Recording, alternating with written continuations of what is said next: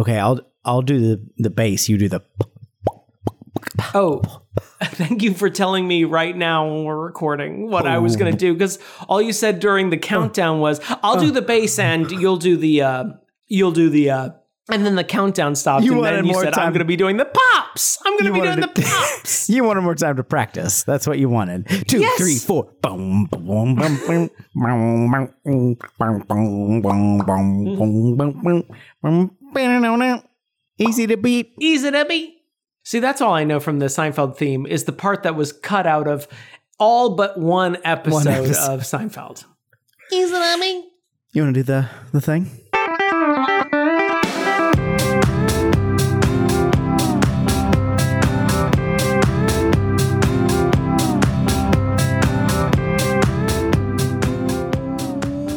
Welcome to Your Inner Child is an Idiot. My name is Damon. We're going to look back at the...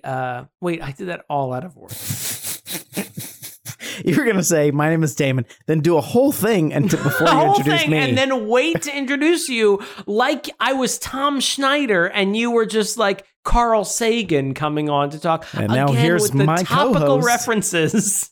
And after I've talked for 5 minutes straight, here's my equanimical, that's not a word, my equal co-host, DJ.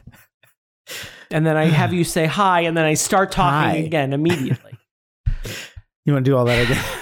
No, I feel like this is a great intro. Keep it. I'll do it just in case you want it. Okay. Welcome to Your Inner Child is an Idiot. This is the podcast where we look back on things from our childhood and wonder if they were any good to begin with. My name is Damon. I'm DJ. Hello. Hello, DJ. Today we're talking about Seinfeld, a situational comedy. It's Now, a who is this situational again? comedy about comedian Jerry Seinfeld, the purple Tinky Winky, I think his name is, the red one, and Norm was there. Norm. Yeah, He always came to the bar and we screamed his name. What I like about Seinfeld, the program, is that there's not a out and out racist in the Fuck. Right into the it. cast. We have to say it. So we're going to talk about that. But this is a show. This was very important to you, right? Because I acknowledged. Well, don't start I've seen with this. I like what I like about Seinfeld, like a sarcastic. What I like about Seinfeld, there's not an out and out racist, and then go into Damon. This show's very important to you. Don't do that transition. At least give a topic in the middle. Like, come on. Now, Damon, this show is famous for being written by David Duke. This show's very important to you, right? Come on. When did you stop beating your wife? Sorry. Marital abuse is not funny.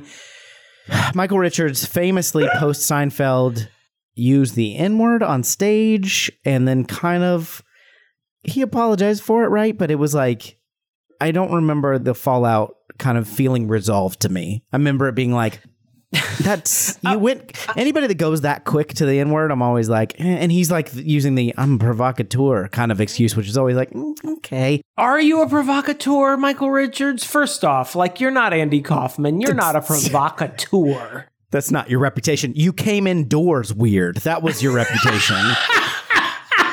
He is a provocateur to entryways, to thresholds. That's the one where he was breaking Jams the be mold. damned, he always said. Yeah, I mean, I hate to start with this. I love to start with it because I'm also a provocateur, but I hate starting with this. But I want to say, like, I am on the same page as you where it felt very... So he said the N-word during a show where he felt like he was being like heckled or like some audience members were talking over him and those audience members were black. And so he immediately went to racially charged talk referencing lynchings and using the N-word, and the audience very quickly and rightfully turned against him.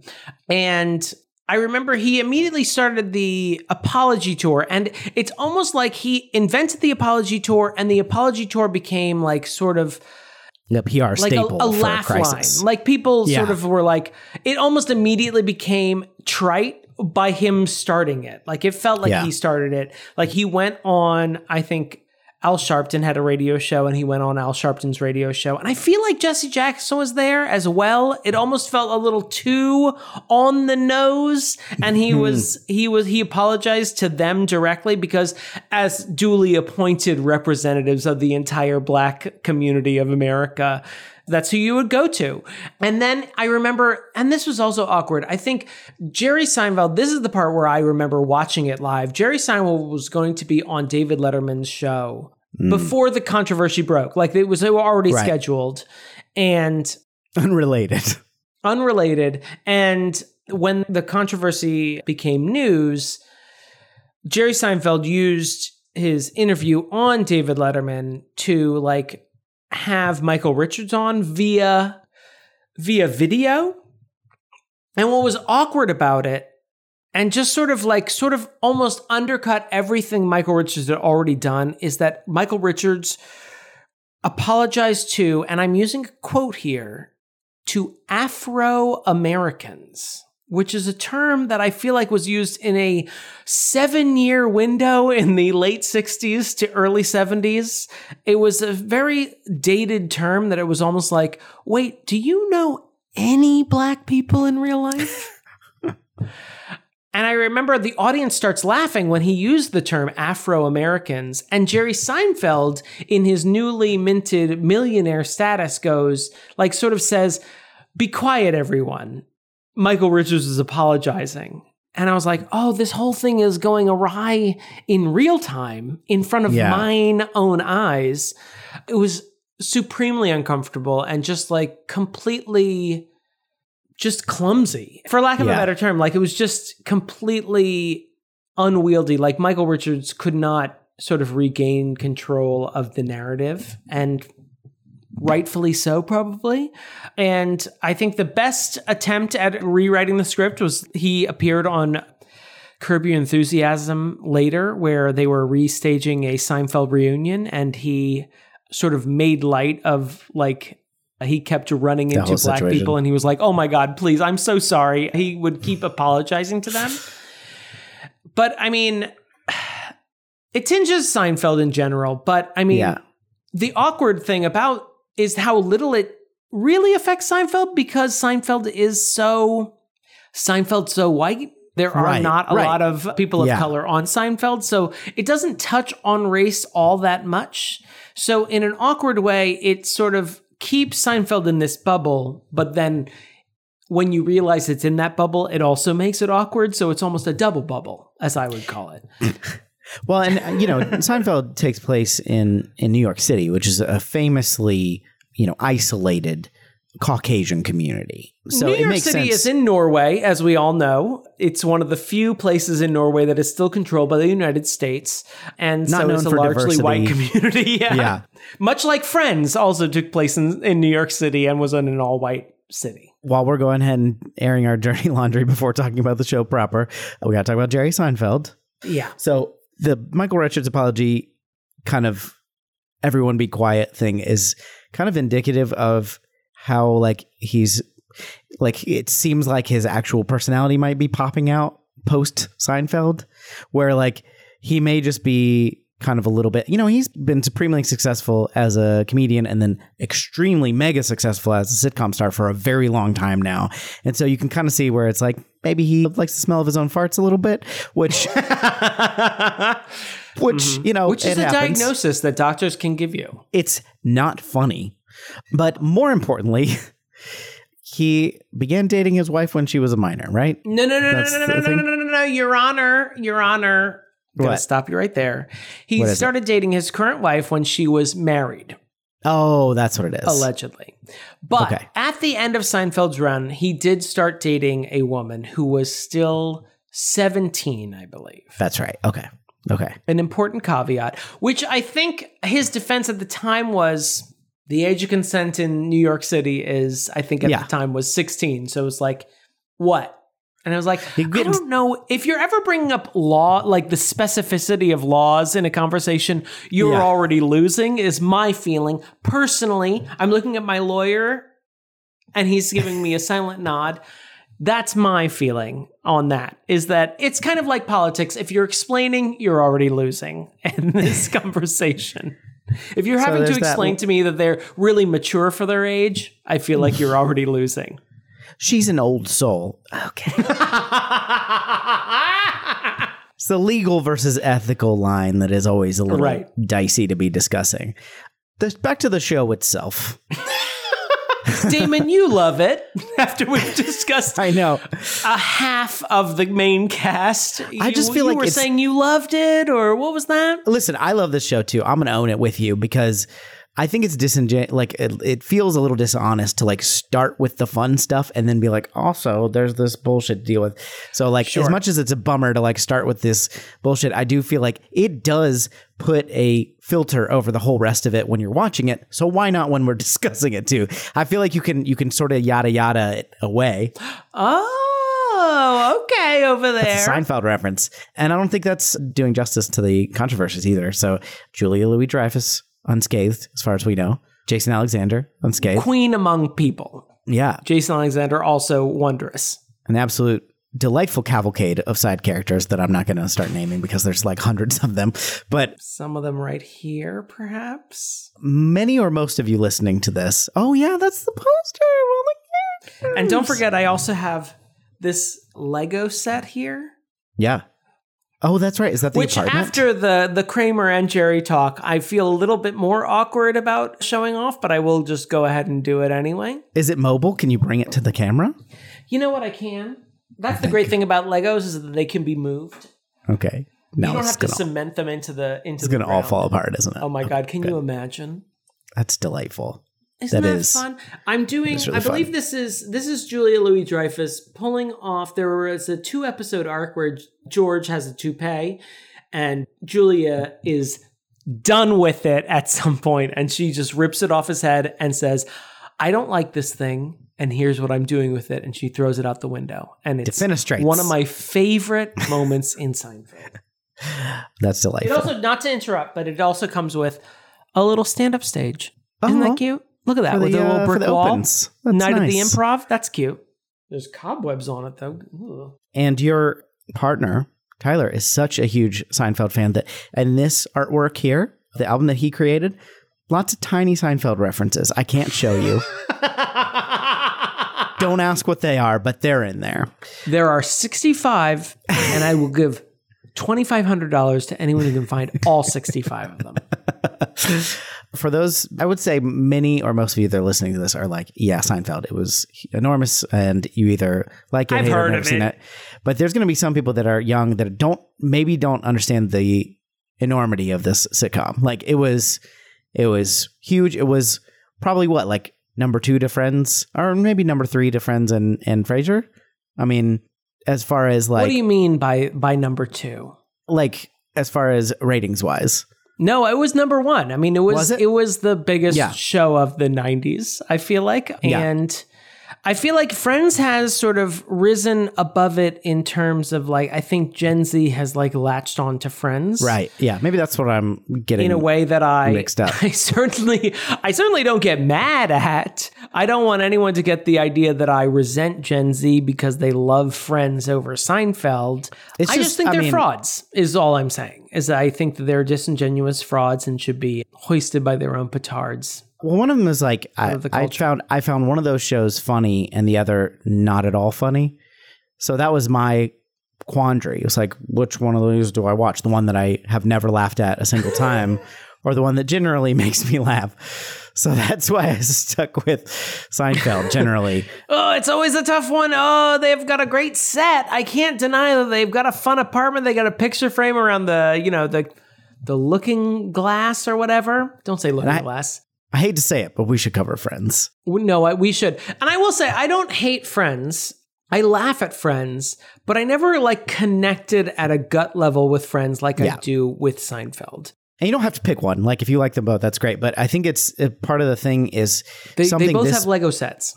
Is all I'm saying. True. You can get both. Something this big can often feel like if you're not connecting with it, that it's like foisted upon you, even if you're not watching it at all. Like It's like when Friends was on, even when it was huge, it's like if you didn't want to watch it, just don't watch it. But if other people are constantly talking about it, you feel like, stop pushing this on me.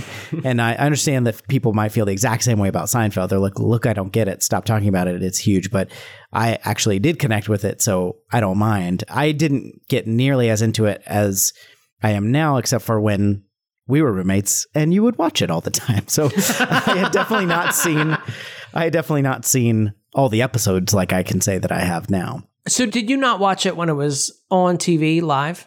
Sometimes. Casual. And I liked it. Fan. I liked it, but I didn't like kind of appreciate it as much as when we would sit down and watch what usually didn't start with the first season though, right? No, I mean, it's kind of got a Parks and Rec disease where it's like, you can probably skip a few of these first seasons. I feel like season 3 is when it really hits its stride, but really, honestly, season 4 is when Julia Louis-Dreyfus, like, they finally realize what to do with her. And that's the moment where I feel like the show sort of coalesces into what Seinfeld will be for the rest of its run. I watched the show on reruns, but while it was still currently airing. So apparently after it hit its 100 episode mark and it was sold into syndication. So I'd watch it weekdays while it was still airing on must-see TV Thursdays. And so I remember being very excited once the finale came on, which was a thing and also a disaster in terms of pop culture. It's a show, the finale, I hope we watch it in our slew of episodes we'll watch. It's one of those things where I understand what you were doing, Seinfeld. Yeah. But what you weren't doing was being funny. Right. Yeah. Like, I understand the artistic merit you were trying to achieve, but it doesn't achieve that comedy part of the situational comedy. It was like sitcoms used to do clip shows. It was like a clip show that wasn't a clip show. Like, it was like they got like almost every single side character. They brought a lot of side characters back to have them, crammed into one episode. Yeah, crammed into a overlong episode that didn't take place in New York for reasons we can get into when we actually watch the episodes. Yeah, it's a very odd choice. But I think what was interesting about Seinfeld, and I think what can sort of, I think sometimes this happens a lot in pop culture when something is so influential that all the things that come after it start to overshadow it. And when, younger generations go back to it, it's like, so what's this again? One of the things whenever I tell someone that I'm a big Seinfeld fan, a lot of times I'm met with, oh yeah, I'm a big Always Sunny in Philadelphia fan. I'm like, okay. I mean, I don't think it's a competition. Like, there's always like a weird, like, I'm much more of an Always Sunny in Philadelphia fan. I'm like, good. I'm happy for you.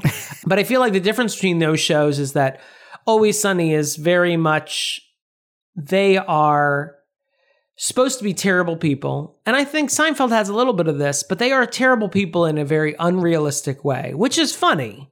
But Seinfeld is always like on this cusp of, but don't you kind of relate to these terrible people a little bit? And it always almost implicates you a little bit. It's like, no, yeah, I do kind of see Jerry or George's point in what they're saying. Curb Your Enthusiasm is very much in this same vein of like, yeah, Larry is correct, but he's also still an asshole. Do you get a lot of comparison of Always Sunny and Seinfeld? I've never heard of that before. It's happened to me twice. I'm not calling you a liar. It's happened to me twice, so that means it is universal. Very much universal across the board. Everyone who likes Always Sunny in Philadelphia hates Seinfeld and will bring it up to me personally and chalk it up to my lack of comedy chops. Yeah, I mean, I've heard it a handful of times and it's always stuck with me. I'm like, why are these two shows being compared? Because I do think there's not a through line between them, but I feel like they are two very, very different shows. I feel like Seinfeld, maybe because I stuck with Seinfeld early on and watched it through, that I feel like the idea that the central characters were terrible people was always sort of like, it crept in near the end, but it wasn't necessarily there at the beginning. It's something that sort of developed throughout the show, is that they're actually kind of terrible people. Whereas I think in the earlier seasons, they're a little bit more relatable. And near the end, they sort of become caricatures of themselves. Right. Yeah, I guess other than being, a sitcom and having generally detestable heroes. I've never really connected the two shows before, but I guess that does make sense. Obviously, like anything situational comedy after Seinfeld is influenced by Seinfeld, and not that it's either influenced alone, or compared to Seinfeld. Yeah. It was just like such a huge show. And Friends too, like it's like any sort of sitcom is going to have like, stand upon the shoulders of what came before it. But especially like shows that were so huge like that. For me, like Seinfeld is an example is I generally don't like the sort of old school multi-camera sitcom thing. And this era was sort of like the beginning era of like when I was like, I don't think I like this anymore. Because it's very much like set up, punchline, laugh. Set up, punchline, laugh. And what I think is so interesting about Seinfeld is it's not set up, punchline, laugh, set up, punchline, laugh. It's like, it's almost all character beats. And I think that's just, I can see where Always Sunny taps into that as well as other shows where it's just like, of course, there's typical sitcom stuff in there too. Like, when Kramer enters the door, but I never really found that stuff particularly funny. That's why Kramer, while he has many, many funny moments, is not one of my favorite characters on the show because I'm the same. He's like the wacky neighbor, which is a very common sitcom trope. And I do think at times they turn it on its head. But like the things that are funny to me is where you just see, how mad Elaine is getting about something and all the things that came before. And the other thing that's crazy about Seinfeld, that I can't wait to sort of dive into when we watch these episodes is like, it's one of the most difficult shows of this ilk of like a sitcom, a 30-minute sitcom, where if you miss more than 5 minutes of the beginning of the show, you cannot catch back up. Or at least you can, but you don't know what's going on because they like set up so many things and it's all just falling in domino fashion by the end.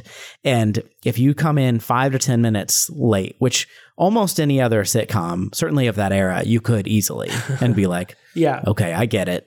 Joey's on doing something silly, or whatever. Like, I keep Joey's on hitting Friends, on someone with his Italian accent. I really don't mean to shit on Friends. I'm just like sort of trying to compare it to things of its era, and that's the only thing I can think of right now. Becker, like, you could attack Becker. Caroline in the City, perhaps. Missed a lot of that. Victoria's Closet. Is that Victoria's Secret? Veronica's Closet is what I meant to say. Herman's The Nanny. Oh, Herman's Head was earlier 90s, but I will still accept it because I love referencing Herman's Head. Plus, didn't Seinfeld start in like 89? When did this show start? It certainly did. It did start in 89. I think you're right. The irony to me, I think in line with what you were saying, is that even though it is a multi-camera sitcom and it has the studio audience, it's almost like sort of the death knell for it. It's almost like this isn't what comedy will be going forward. And I feel like the shows it inspired, a lot of the mockumentary stuff, a lot of the shows like The American Office, Modern Family, 30 Rock, where they were a little bit bolder in making their lead characters a little bit less everymen. I think that's what it really introduced, was the idea of like, you don't have to have some sort of bland character at the center of this. You can have someone who is genuinely, if not unlikable, very, very specific. Like I think of Liz Lemon as someone who I relate to in some ways, and in other ways I'm like, this woman is crazy. Where she, she loves following rules and she loves, trashy food, but, she also has a very specific view of, the world, and they introduce that very well in 30 Rock. And I think in Seinfeld, even though it's following the old sitcom tropes, even down to like tropes like the nosy neighbor, it is almost like taking them to the dumpster and just saying, we're going to tear these apart and break them down to their most basic parts and show you how they can never really be done again. Because we're going to do them so well, and we're going to just like end the ability for you to keep doing a multi-camera sitcom. And I feel like after this, it was hard to watch things like 2.5 Men and Mike and Molly and be like, yes, the perfect sitcom is back. Like you wanted to go to the singular camera comedies like Always Sunny in Philadelphia, 30 Rock, Parks and Rec, things like that going forward. I think the difference here too is like Seinfeld is that rare confluence of somebody like kind of playing with convention, but also getting like astronomical mainstream success. Like The Simpsons is a good example of that. And like 30 Rock is an example of something that, you know, even though it was on the air for a while, like it was like always almost canceled. Like true. Also true. So like, and I'm not saying that's bad. I love 30 Rock. It's not a judgment call. It's just like that sort of confluence of so much broad appeal. So they were able to kind of like play the spectrum, like the stuff like, again, not to say you're an idiot if you think Kramer busting into the doors. I think that's funny too. Like it's, you know, stupid stuff can be funny, but it's like they've got that element and then they've got all the like the crazy element. And I think it's just a lovely chemistry of just all these different things coming together. I'm excited to like revisit it because I've seen like little clips, but I have not seen like full episodes in a while. You've just reminded me that we actually haven't watched the show yet. We talking like we've watched 6 episodes and we're here to review it. We've just been doing an introduction to Seinfeld, and we're already so fucking excited about talking about it. This might have to be a 2-parter. We'll see. We're going to grab a smattering of episodes. We'll watch the first and last, and then, I don't know, we may watch a lot of these just because I know there's a lot of highlights. It's fun to watch Seinfeld. Not to give a spoiler for what our review will be. Yeah. I want to get some bad episodes. I will look into, and I'll also talk to our resident Seinfeld and Sondheim episode expert, Adam, to get his take on episodes we'd like to do. I'd like to get some early episodes because I think my theory of Seinfeld is when Elaine comes into her own is when the show sort of coalesces into what it will be for the rest of the run. So I'd like to get some early episodes where it's clear where they don't know what to do with Elaine yet. And then get into episodes where they do know what to do with Elaine. But I am excited to get into this and talk about it. And since I introduced it, I guess my job is to say, we'll see you, listeners, dear listeners, when we get back to you a few seconds, but to us, many weeks of watching Seinfeld. Am I doing a good job, DJ? I can't hear over your laughter how good of a job I'm doing. Perfect. So I'm doing a great job. I can see from your smile that I'm doing a great job, and your laughter coming out of your smile. No notes. It's good to laugh.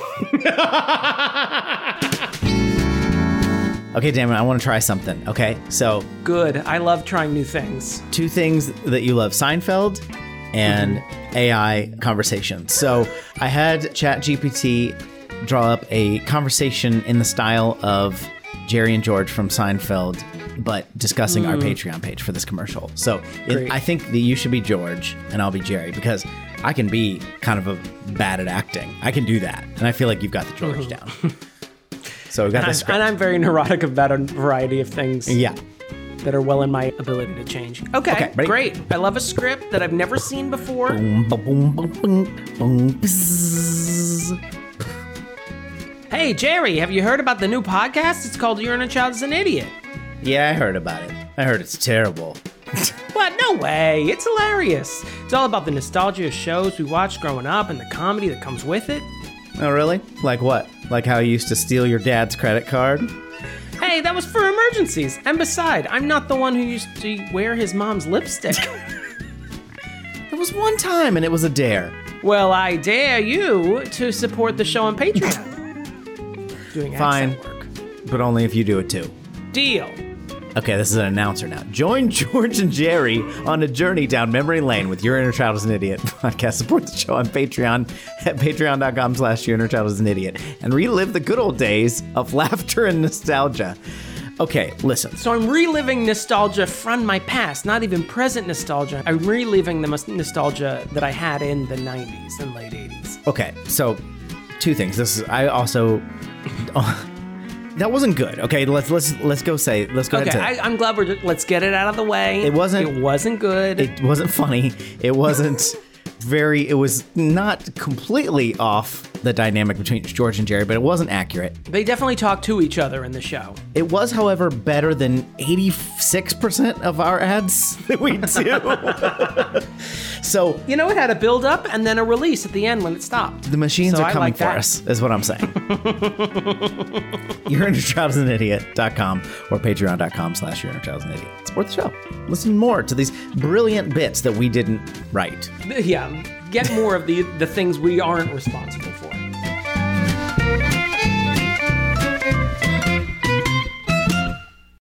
We watched a smattering of episodes of NBC's Seinfeld, of Jerry Seinfeld's Seinfeld.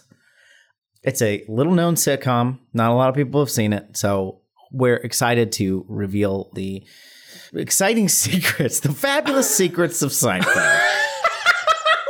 happened? All you had to do was say the show's name, and I watched you in real time just sort of have a nervous breakdown. I loved it. I feel like you're like feeling flop sweat when I was feeling, this is a funny bit I'm going to roll with. So that makes me feel good. Now I'm definitely not going to... I was just concerned for your health. Now I'm definitely not going to overthink every time I try to be funny for the rest of the show. So thanks. Appreciate that. Because of my casual bullying. Yeah. My concern takes the form of bullying. Do you feel good about yourself now? Let's get into it. I've never felt good about myself, if we're being honest. We started with the pilot, 1.1. It's 1/10. 1 1/10 of a show. We're going to go back and forth on recaps. I got a little recap for most of them, but yeah, we can go back and forth on recaps. Yep. You want to take this one? Or you want me to? I'd be happy to. Do it.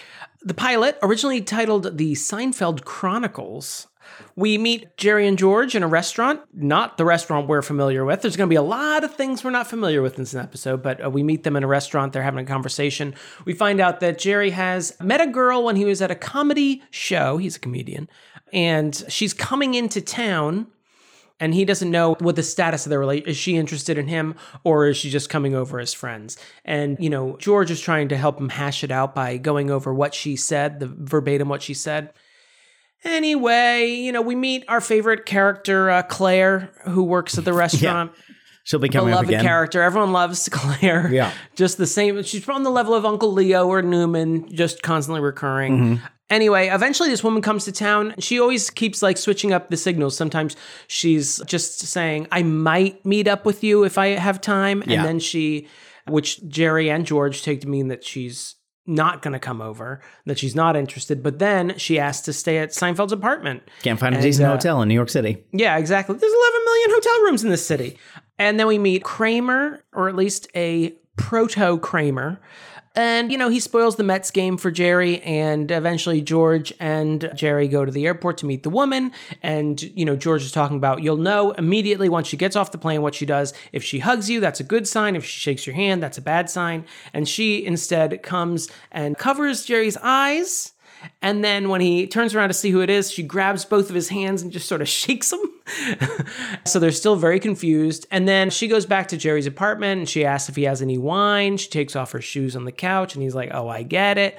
And then she mentions she's engaged. And that's the end of the episode. I always forget how just they just over. The episode ends. I was like, oh, when the credits came out, I was like, is that the end? Now, there are also long stretches. I mean, this isn't foreign to as Seinfeld progresses, but there are much longer stretches of his stand-up in between almost every scene. We get a good 2 or 3 minutes of him doing stand-up, usually related to the subject he talked about. Yeah. You know what I liked about that recap is instead of a recap, it was like you just read the script really fast. Light bullying. Yeah, everything's a little bit Funhouse Mirror, which makes sense for a pilot. They definitely don't have the rhythm quite there yet, but it's still some funny parts. There are funny lines. There's a lot of awkward pauses in between commercial breaks where they're just sort of, it just feels like they're staring off into space. And I'm like, are we supposed to be here? Would you like me to leave? I feel like I'm intruding. I did like that Jerry's apartment has I don't know what the proper word for it is, but it reminds me of a Wendy's atrium in the back, that sort of glass, conservatory in the back. I'm like, what is that? Oh, man. Yeah, everything's just not quite right, which... that happens a lot when you're doing the pilots. Right. I think that's common in pilots. Like the Golden Girls, gay male maid. Yeah. And then suddenly he disappears. Probably killed by Dorothy. Who knows? The daughter from, was that Happy Days that just goes upstairs and never comes back down? I think that's actually Family Matters. She goes upstairs and never comes down. Kramer was probably the most startling in this episode, especially because he became such a cultural touchstone in the 90s. He looks like he smells he comes in wearing sort of a tattered bathrobe and khaki shorts from what I could tell. His hair is not high at all. And he looks kind of dirty. He looks like he smells is what I texted you. Yeah. Yeah, it's definitely not. And the dynamic is wrong too. He's like more of a classic, typical Wacky Neighbor vibe. He's not like kind of the more dialed in weirdo that he becomes. Right. It's just sort of vague awkwardness is his vibe. Like he comes in and, he seems to make both Jerry and George very uncomfortable. George more so. And it's a real weird vibe as a big fan of the show. When I watch the pilot again, I'm like, oh, right. This is all off. I think the biggest thing that the pilot reveals is that, like, because it becomes such an ensemble show as we go on, that it's really about the four of them and then all the crazy auxiliary characters. But despite 1/4 of them not being here. Yeah. And Elaine's not in this episode, but it makes sense that like this show was built on Jerry and George's relationship, because that's still, it's not quite there, but it's much more there than anything else. Like their dynamic is when they're first talking, it's just them talking about shit. It starts with a button conversation, which of course will come back in the finale. It's talking about how the second button's too high, and it's stupid, like a dumb conversation that you and I would probably have. Like, and it's like, again, it's not quite 100% dialed in, but it is probably the best thing about it. And they have this big long conversation in the laundromat. And there's some really funny parts of that. It's not all together. Again, it's not smooth, but there's some really funny moments. Like when he starts going like, it's signals, Jerry. It's signals. We just went over this. He like is funny. Genuinely upset that Jerry's asking him again about the girl. Yeah, I like that laundromat conversation. It's kind of a weird, I mean, I know that they sort of, the way they pitched the show was like, we're just going to be we're going to be following a comedian and learning where he gets his inspiration for jokes. Right. Because this laundromat scene is immediately followed by him telling jokes about, how the laundromat is like the nightclub for clothes. And that's, where the shirt grabs the pants and says, let's dance. And then they have fun. It's dumb, but I mean, it's sort of a premise. It's a hook. Yeah. Continues for a bit. The timing isn't right, but I do agree with you that George and Jerry are more or less there. George more than Jerry. Yeah. He's kind of annoying. Jerry's kind of annoying in this episode. Like, yeah, he's just kind of whiny. Well, we could talk about how maybe Jerry's a little overconfident, which I think there is sort of a meta joke in the finale where Jackie Giles can't believe that he dated Terry Hatcher. And I'm like, no one can. Just don't worry about it, Jackie. But yeah, he seems a little bit more of a sad sack than he is later in the season or later in the series, where he's much more confident. And at least like the running joke later in the series is that he's always even Stevens. Like George will always be depressed. Elaine will be always semi-successful, and he'll always be somewhere in the middle. Right. And here he seems like a kind of a whiny sad sack a little bit. And the fact that he's not sure about this lady, I feel like later in the series, he'd have more give and take with George about the signals, whereas here he seems to defer to George a lot. Like, right, he's like asking George's advice for some reason. Yeah, which doesn't seem like later Jerry at all. Well, and I think you made a good point about the framing with the stand-up, because, I mean, Jerry Seinfeld is a legendary stand-up comedian, but like the show is way better than his stand-up comedy. And I think the show realizes that, or they realize that about the show as they're making it later on. And this one, it's still like kind of framing it. It makes sense. It's a pilot. That's a premise. But it's like, it doesn't take long, at least in the episodes that we watch. Like, I don't know when it happens, like exactly, but they get away from that pretty quick, where they're like, it's just a framing device. Like at the beginning, at the end. And then occasionally I feel like they still do one somewhere, but it's like, that's basically the bookend, because it's like, that's his job. This is the guy. And you're like, oh, right. Yeah. He's a comedian. I forgot, because it doesn't really matter. Yeah, and it takes up so much of this episode because they're much longer stretches than you typically get. I think in the second season and third seasons, he will still pop in like maybe halfway through the show, but most of it for the rest of the run, up until I think the seventh season, where they almost drop it entirely until the finale, it's just a framing device. Yeah, and it takes up so much of the show. I always feel like there's a third act to this show that never happens, and I feel like I dupe myself every time I rewatch the pilot, that pretty much the end joke is her revealing that she's engaged, and that's the end of the show. Yeah. And I'm like, oh, I thought there was like a third part of this, but no, it's just all his stand-up. And it definitely won't be continued in the next episode, which is kind of nice. I mean, there are some like running jokes, but it's pretty, like, you definitely don't have to watch them. No, certainly. It's definitely an erstwhile show where it's entirely episodic. Yeah. I read a good article recently that it was pining for more episodic shows. Yeah. where I don't need, constant backstory or like thing. They used the example of the OC and how there's like one episode in the first season of the OC where the main character who now hates crypto so much, that actor, he like gets on the soccer team and there's like a rivalry with another player, and then soccer is never mentioned for the rest of this series. And it's like, who cares? And I feel like, especially with the running joke, the meta joke now of, Jerry having so many girlfriends, like this show was never meant to be consumed like in a 4-hour block, just back to back to back to back. Despite that's how we consumed it for this show. I just want to talk about just a few things. It's weird to see George in a hat. Especially he has, what is that called? Like a page boy cap? Oh, yeah. And then he has like a bowling shirt on, like almost a neon orange bowling. It was so, I don't want to keep harping about it. It's a pilot, this happens, but it's just so jarring to see him in this outfit. And also Claire. I'm just so curious about what the initial plan for Claire was going to be. Yeah. So they're in this other diner that will eventually, I guess, evolve, shapeshift into Monk's Cafe, but there's a waitress named Claire, played by Lee Garlington, third build in the cast. And she's not bad. She's like a sort of sarcastic it's a waitress. Sassy server kind of vibe, which we've seen before, but she was good. She had a couple of good lines. Yeah, she's good. She has a good interaction with George. Like at first I thought George was a little bit off too, but then the minute when he's like, hey, how do you know that's decaf? And she's like, and Jerry has that weird line like, Claire's a professional waitress. I'm like, thank you for clarifying that, Jerry, because I couldn't figure it out. And she's like, decaf left, regular right. Decaf left, regular right. It's a real difficult job, George. And then later she jokes to Jerry that she gave him some caffeine, and George immediately like goes, I know there was something in there, and starts rubbing his eyes. George is also a lot more Woody Allen than he is later on in the series. Which he even admits. Like there's one, I think in a backstage thing, he's talking to Larry David, and I think it's the episode where we didn't watch this episode, but it's the episode where he quits, like fantastically quits from his real estate job. And apparently Jason Alexander went up to Larry David and he's like, no one would ever do this. No one would ever quit like this.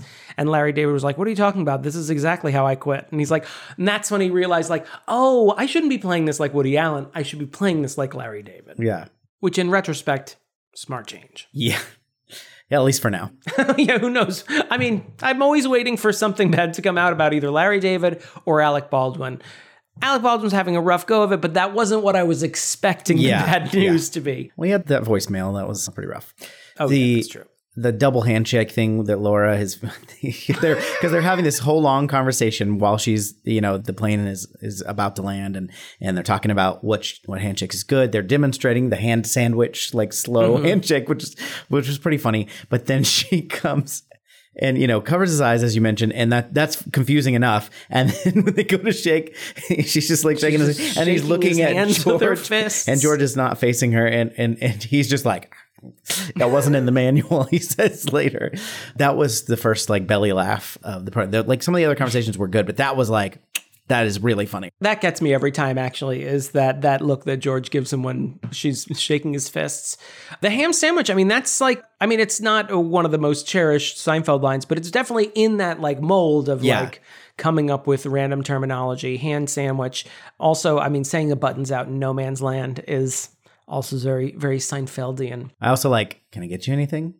Bread, water, salad dressing. Salad dressing. He's just a single guy. He has nothing in his apartment. I love that. You can't over dry, or what does he say? You can't over dry for the same reason you can't over wet. Yeah.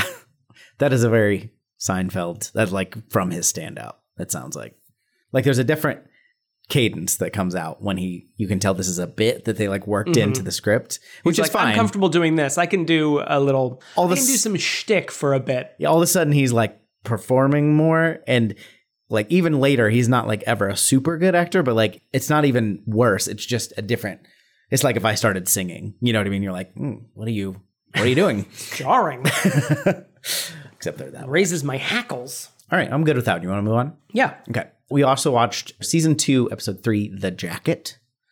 I'll recap this one. Jerry gets a very expensive suede jacket. George and Jerry have to hang out with Elaine's dad when she's late for dinner with him, and Jerry's jacket gets ruined. That's the basic beats of it.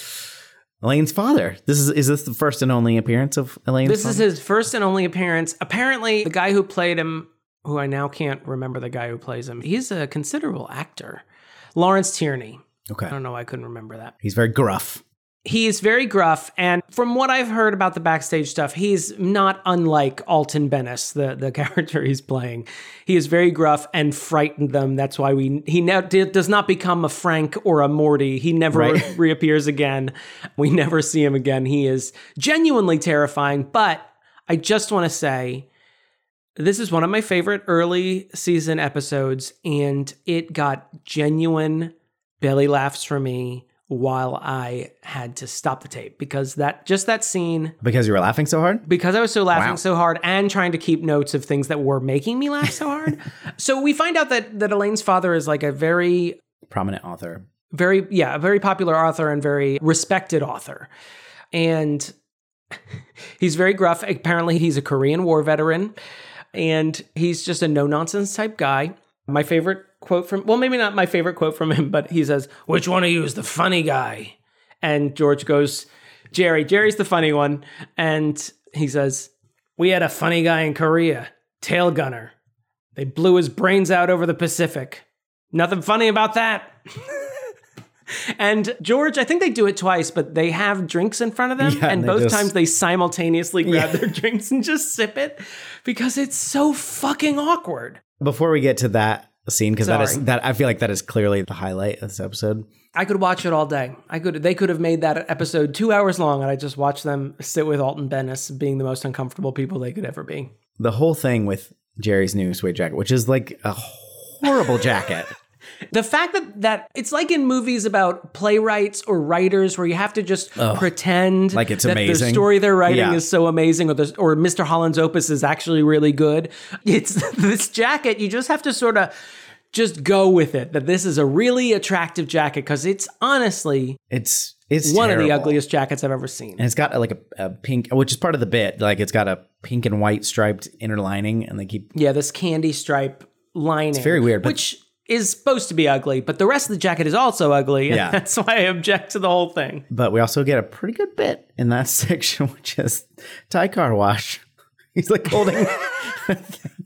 And what I really like about that is, the little... Him doing that is funny, but also like it just shows two characters interacting likably, like they like each other, because they're like this cast. Of course, they're always like sniping at each other, but they also like genuinely seem to enjoy each other's company. And you can see why they hang out, which I think is missing in a lot of shows. Yeah, it's like, absolutely. Why would these people hang out? Like they crack each other up. They're having a good time. And then they laugh and they argue and they enjoy having, kind of contentious discussions with each other.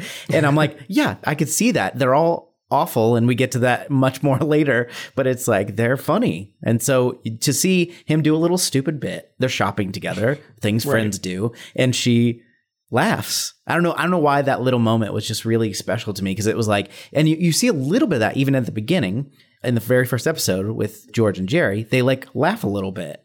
And it's rough and weird and stuff. But like Elaine really, and I don't know, does she appear like immediately? I think, the next episode in season 1, she's introduced and appears. Because she was very clearly the missing piece. They figured it out. Because she is like amazing. Not to get into conclusions already, but already I'm like, no, she is great. She's my favorite of the 4. I always say that I really want to be an Elaine, but deep down I know I'm a George.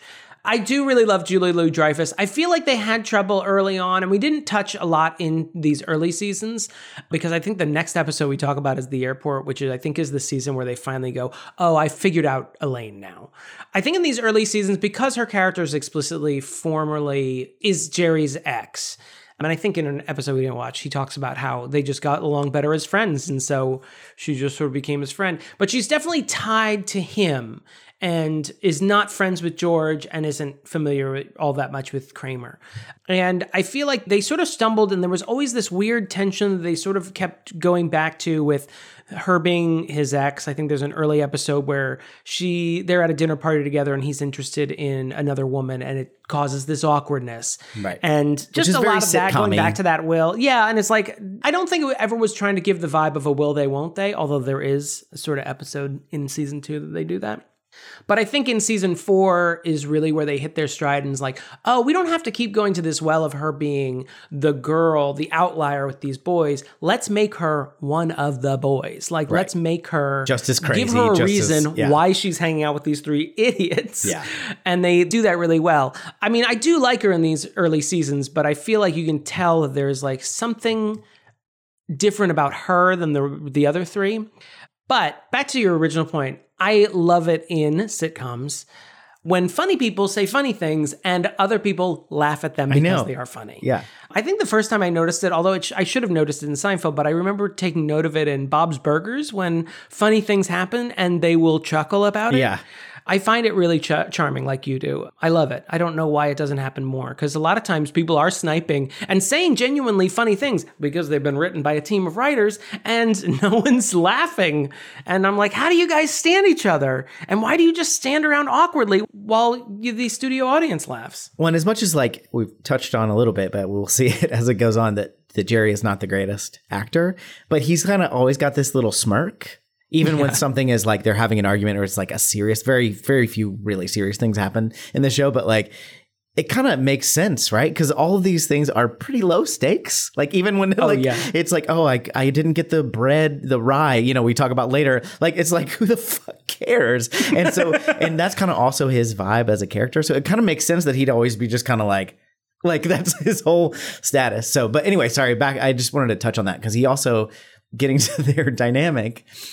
George and Jerry are in the apartment, and I don't remember what George says, but he called Jerry like, yeah, what are you stupid idiot? And he goes, what are you, Bud Abbott? What are you calling me an idiot for? He calls him out immediately. Like, that is not our vibe. And I really liked that. Yeah, the Bud Abbott, even though I had to look up who Bud Abbott was, the Bud Abbott line made me laugh really. Who is Bud Abbott? He died in 1979. Why do you know who Bud Abbott is? Abbott and Costello. Oh, of course. It makes sense now. The original George and Jerry. Okay, then that's fine. Cut out that I didn't know who he was. No, it had the cadence of a joke, so I knew to laugh. That's not the important thing. It was just him being like, don't call me an idiot. We don't do that to each other. It was a really great line, and it was a really good friendship line. Yeah. Okay, now let's get to what we want to get to, which is... The ugliest jacket in the world? Or wait, I do want to say this one, and I only cite this because it's a rare instance where I genuinely laughed at the stand-up part. Yeah. When Jerry is saying that clothes are so stupid and he hates picking out his little outfits, and he's like... He references that anytime there's time travel in a movie, the people from the future, they've just figured it out.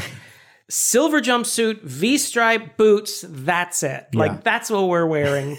We're all wearing the same outfit, and they voted on it, and they had a fashion show and decided this is what Earthlings are wearing. I really laughed at that. I just like it. What does he say when George is admitting someone is attractive, and he says, and I say this with an unblemished record of heterosexuality.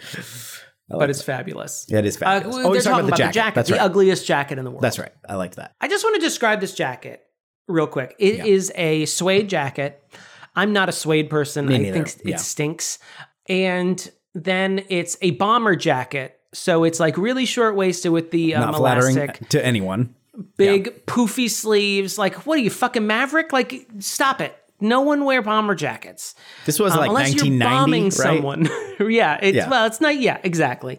And it's this really dark, chocolate color that just doesn't really go with anything he decides to wear with it, which is a very Jerry Seinfeld thing.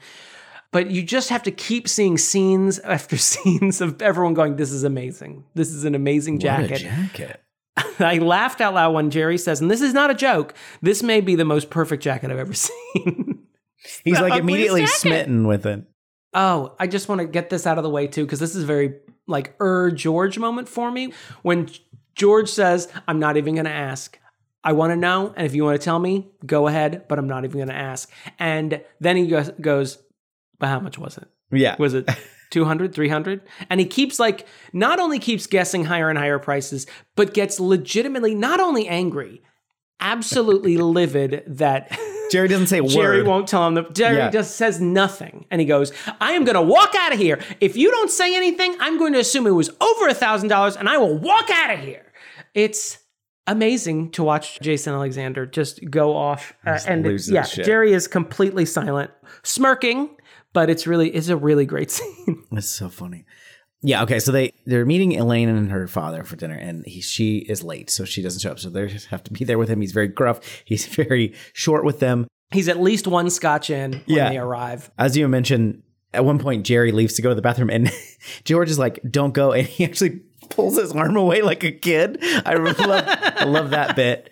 And then they're in the bathroom, and somehow George sneaks away, too. He tells him he has to call somebody. He has to make a phone call, which is only something you could get away with for 10 more years after this. Oh, I just remembered something. I have to go away and make a phone call. And then it's like a locker room conversation. He's like, they're like at the sink in the bathroom, and he's like splash water on his face. And he's like, I can't go back out there. That was rough.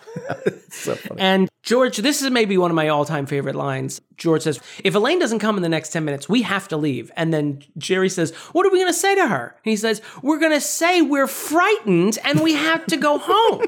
Like, it's a very short declarative sentence delivered in such a way. But the fact that he says the plan is to tell this gruff man, we are frightened and we have to go home. It's ludicrous to me. I laugh every time. When they sit down, Alton Bennis tells him to like order some drinks. Jerry orders cranberry juice with 2 limes. And what does George order?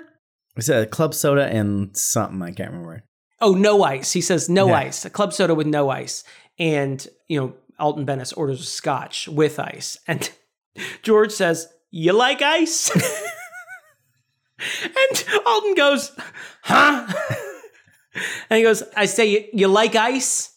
He just goes, like it. That's it. It just made me laugh so much because why would you say that to a person? But it's awkward. Definitely what I would say. Yeah. Because what else I'm so uncomfortable.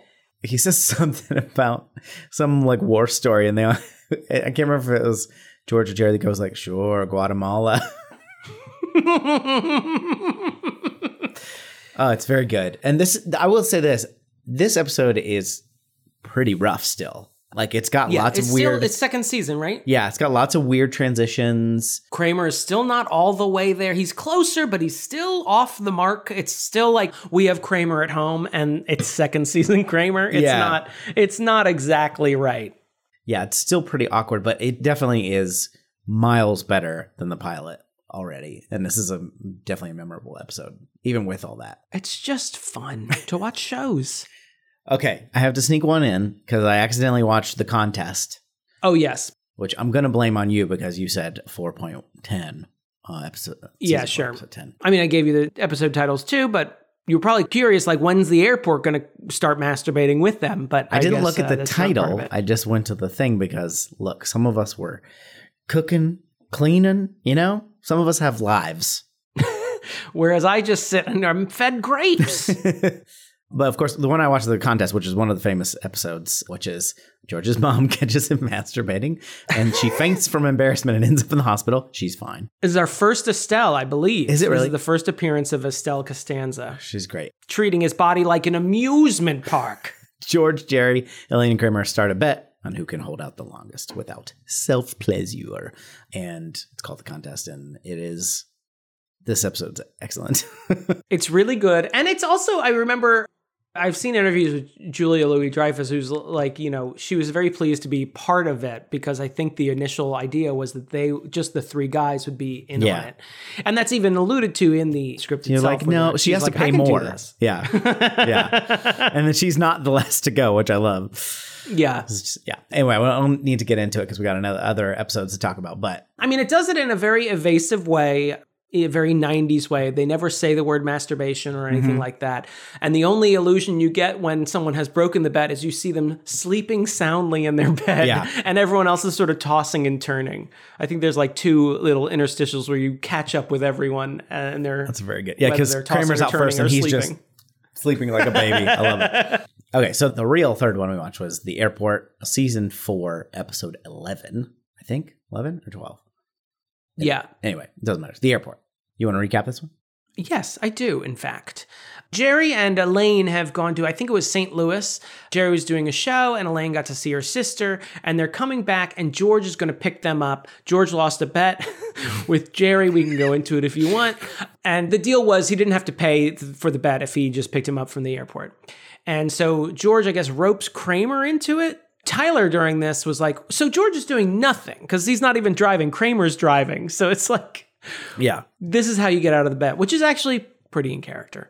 Now, originally, Jerry and Elaine are going to fly into Kennedy, I think, but the flight's canceled and they get a different flight, but that's landing in LaGuardia about a half an hour later.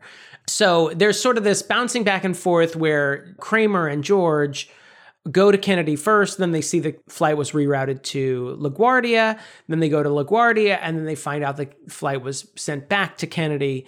And we also see that Jerry and Elaine are able to get these tickets, but one is in first class and one is in coach. Jerry takes the first class ticket and Elaine is stuck in coach. And you sort of see this great like back and forth between their two experiences as Jerry sits next to a Calvin Klein model and has like a delicious like hot fudge sundae and cookies. And he talks about the flowers in the bathroom. And Elaine has one of the most miserable experiences in the bath. She's in steerage, basically. Yeah, basically. Sitting next to a guy who doesn't like to check his luggage, so he has like 2 suitcases just stacked on his lap, and he immediately falls asleep. I chose this one because it's a great example of like, for me, when Elaine becomes Elaine, as we know her for the rest of the series. She's a little bit violent, a little bit like, you know, angry, but still very charming naturally. Did I miss anything? Yeah, I mean, Kramer has like a little, he sees someone who he thinks is, I don't know if we ever established whether the guy actually is this guy or not, but he's someone who looks like an old roommate of Kramer that owed him money.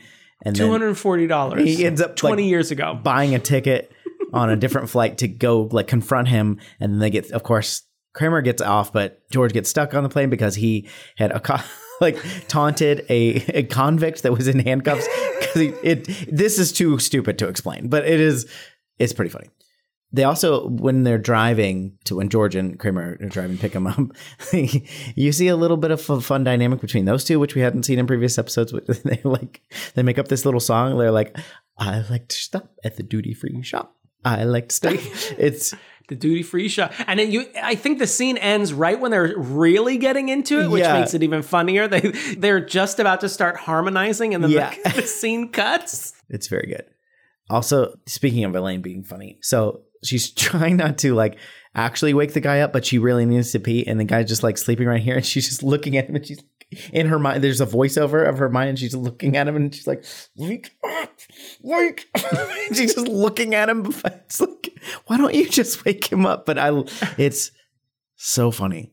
And I love it so much. She's great in this. Like she's really like sometimes the put upon bits, it irks me in shows. And this toes the line pretty well, I think, where it's like, it's still funny, even though she's getting shit on the whole episode. What irks you? Is there another example of one that does irk you that you can think of? I can't think of one in Seinfeld, but like, this is why I can't do Curb Your Enthusiasm. It's like too far with the awkward. Yeah, the awkward comedy that. Awkward, and it just like keeps going, or like Meet the Parents. Like that just is not my cup of tea, humor-wise. I see the humor in it, but there's like a limit for me, and those go past it, and this still sits. It sits, near the ceiling, but it doesn't go over for me. Like it's just because maybe it's just her. She sells it, and then you also get the contrast of Jerry just having the time of his life. More anything, more everything. Also absurd. He's like a Roman emperor up in the front, and she's like, rowing the Roman ship.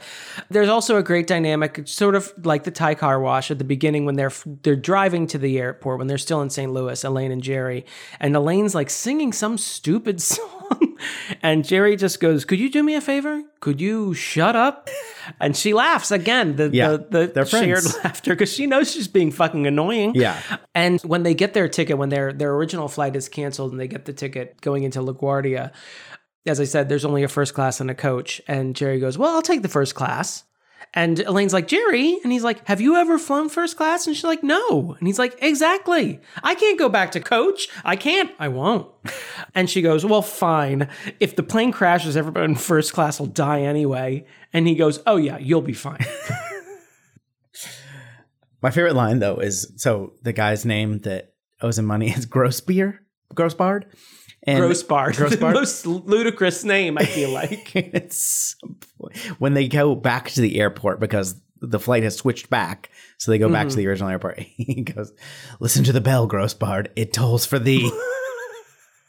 I also like to Michael Richards when he confronts Grossbard, he does this weird thing where he's like, recognize someone and he pushes his hair back and then like pinches his collar shut. Yeah. And it's like, who were you in this other life? He's like, recognize someone. And then he like does it in profile. Like the guy wouldn't recognize him otherwise. It's this weird, but very specific thing he does. It's very charming. Even though he is a racist. When he does this with his hair though, he immediately looks different. It is kind of wild. Oh yeah. I mean, that's why I think seeing him in that first episode where his hair is just sort of flat, it's like, who is this gross man that's wandered into your apartment? I was just going to talk about George, his complete freak out about Kramer getting on the Long Island Expressway rather than taking the Van Wyck. He says, why are you getting on the expressway? It's a suicide mission. I do like George's ability to take everything to an 11 immediately.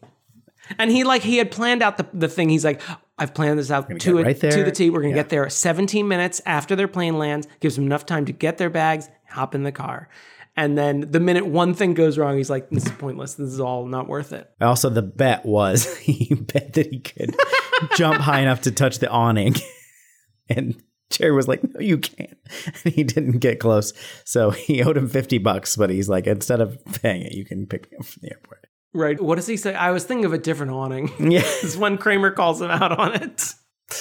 Also, just to acknowledge it, I don't think it matters to the story at all, but the airplane and airport hijinks don't hit quite the same way as they did pre 9/11, but true. People running to the baggage claim and running in all the hijinks airport everywhere. No one's doing this. I can't get over that there's this, I guess, prisoner who has been caught and being transferred somewhere else for trial. He's just sort of in the airport. He's getting a Time magazine when George grabs the last Time magazine. Escorted by presumably Hudson News. Escorted by 2 FBI agents. George wants to pick it up because there's a blurb about Jerry and Jerry might have mentioned George's name. Like it's so Which he didn't, we find out. And he didn't even mention George in the end. And he goes, when the prisoner is like, I need that Time magazine. He's like, no, you don't understand. There's a blurb about me in here. And the guy's like, you're a blurb. Look at the cover. And the cover is him and the headline, caught. And then George has, I think I'll enjoy my Time magazine. Maybe I'll read it tomorrow, is what he says. In the park. It's supposed to be a beautiful day. And that's what really gets his ass kicked in the third act. He also gets a whatever happened to Baby Jane reference when the guy goes, if I wasn't in these shackles. And he's like, but you are in them shackles, which makes me laugh. And when I finally saw whatever happened to Baby Jane later, I was like, oh, that's what he's doing. Okay.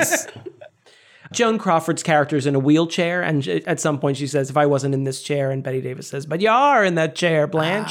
Okay. So the next one we watched was The Beard. Yes. Talking about homosexual issues in 1990s New York. Season 6, episode 15. Yes, very topical. Elaine agrees to fake date a gay friend to be his beard, and then she tries to convert him back to straight. George also gets a toupee that makes him overconfident. That is the real reason I requested this episode, but the beard is a fun bit, and it's not that there's anything wrong with that. It's not that episode. So we get to talk about homosexuality in Seinfeld from a different lens. Yeah, do you want to... This is NPR, smooth and smarmy. Do you want to do that first, or do you want to... so we can end with the funny bits? I mean, the beard's not overwhelmingly offensive. It's maybe a little bit like Clueless, although, someone might disagree with me. Did you ever have a beard in your life? My life's full of beards. Never a deliberate beard like in this situation. Yeah. But there were instances where people were like, I saw you hanging out with that girl the other day. And I'm like, uh-huh. And they're like, she was very pretty. I'm like, so I've been told. Not doing anything for me. But yeah, in rural suburban Tennessee, I'll let people think what they want to think and get the fuck out of here and then eventually move back here eventually. I imagine it's just easier sometimes. Not that I can speak for you. I don't have to come out to the guy at the Kroger, do I? It's really none of his fucking business. So yeah, she goes on a date with this guy to Swan Lake. with his boss, his seemingly conservative boss, and she really hams it up to JLD's credit. She's like, oh, well, you know, he's such a guy's guy. He was not a one-woman man, I can tell you that. But, you know, he loves his football. I can't remember what all that she says, but he also has his other side, his going to see Swan Lake or listening to Liza Minnelli belt out a few numbers. It's very charming. And then when he comes back, she like plants a big kiss on him when he's back from the bathroom. Also, it's Robert Mailhouse from, I know him from, he's something in Sports Night. That's the only reason I recognize him. I did like Jerry says when she's describing this plan to him, and he says, and yet we discover yet another talent, posing as a girlfriend for homosexuals, which makes me laugh. You were generally unoffended by this episode, though. Generally, yes. I mean, the second half, when she does actually sleep with this guy, is probably the most offensive of it. But then he immediately like converts back, like almost like a scene later. And the explanation is pretty good, which Elaine says, look, I have access to the equipment 30, 45 minutes a week. If I'm and lucky. That's a good week. Yeah.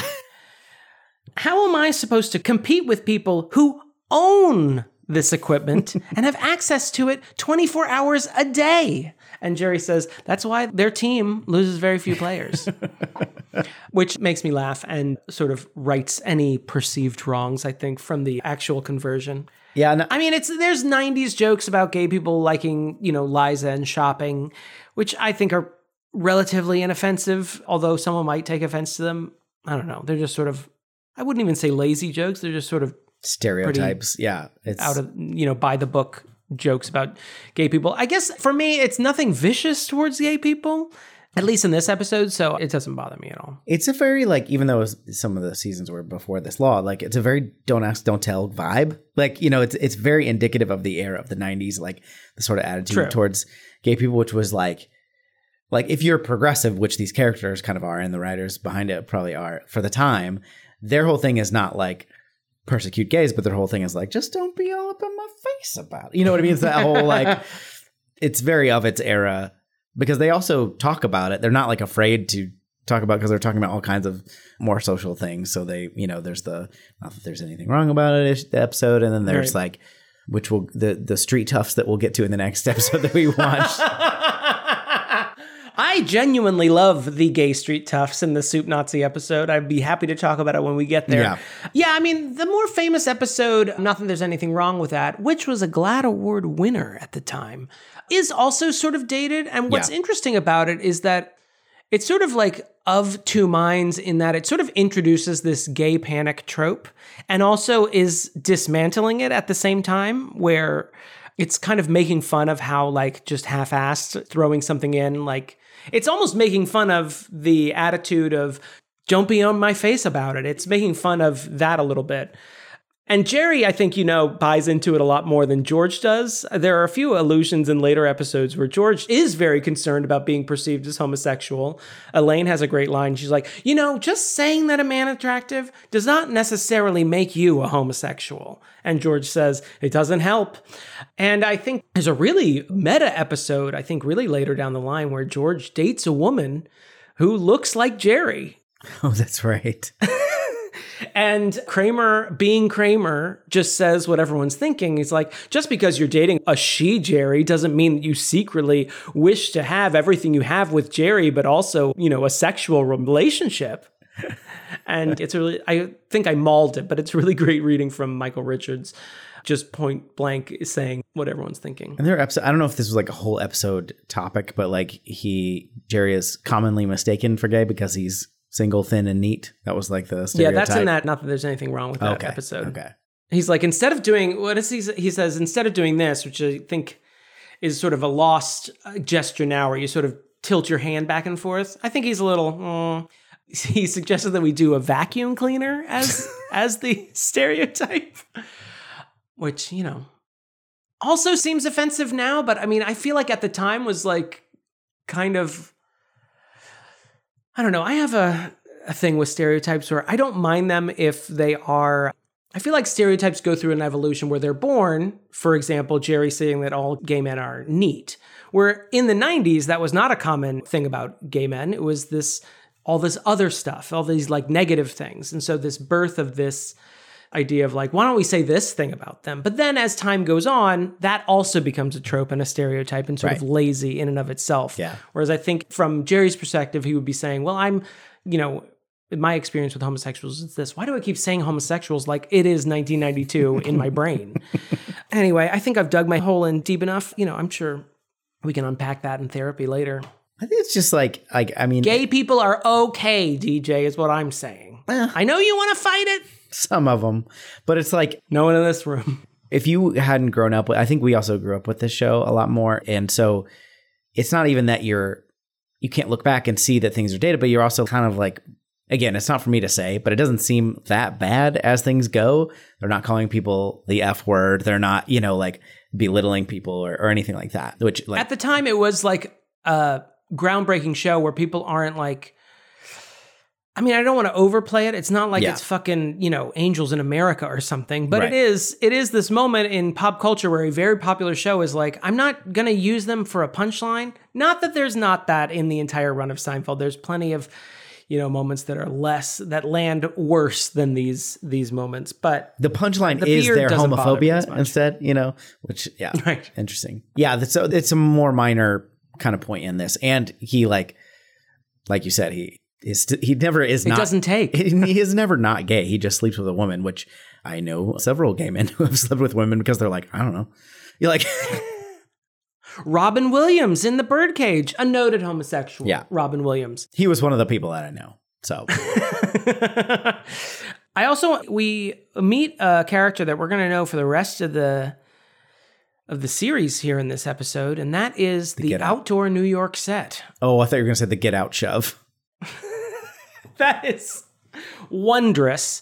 But the minute I saw the Tonga Lounge sign in the background when they were walking, I was like, I know that sign. And every time I'm like, what's at the Tonga Lounge? I just want to know what's happening at the Tonga Lounge, guys.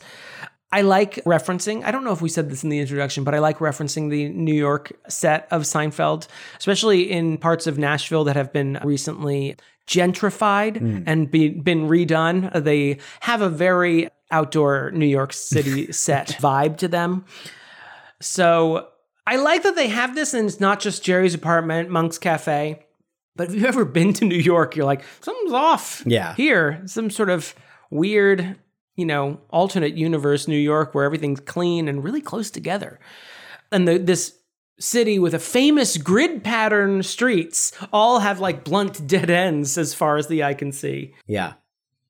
But anyway, the other recurring character is Elaine's Get Out shove. Shoving people. Our violent Elaine, I love her. Gets more and more intense as the series goes on. I like that because there is not a lot of through lines. There's occasional references, there's occasional callbacks, but that is one that keeps going.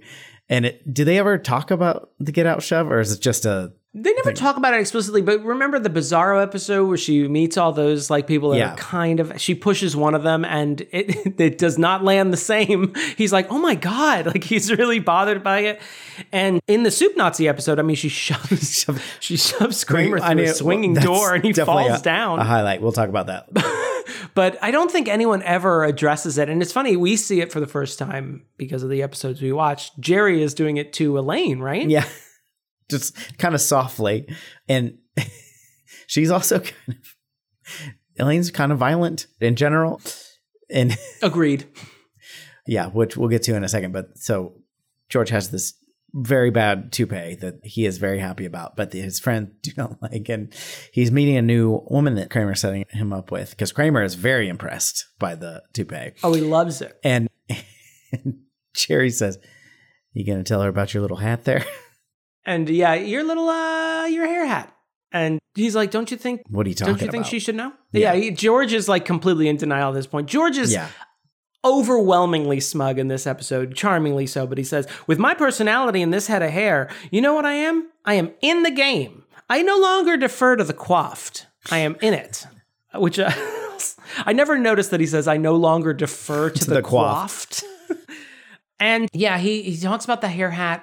And Jerry's like, don't you see people staring at you in the street? And he's like, I see people staring because they like what they see.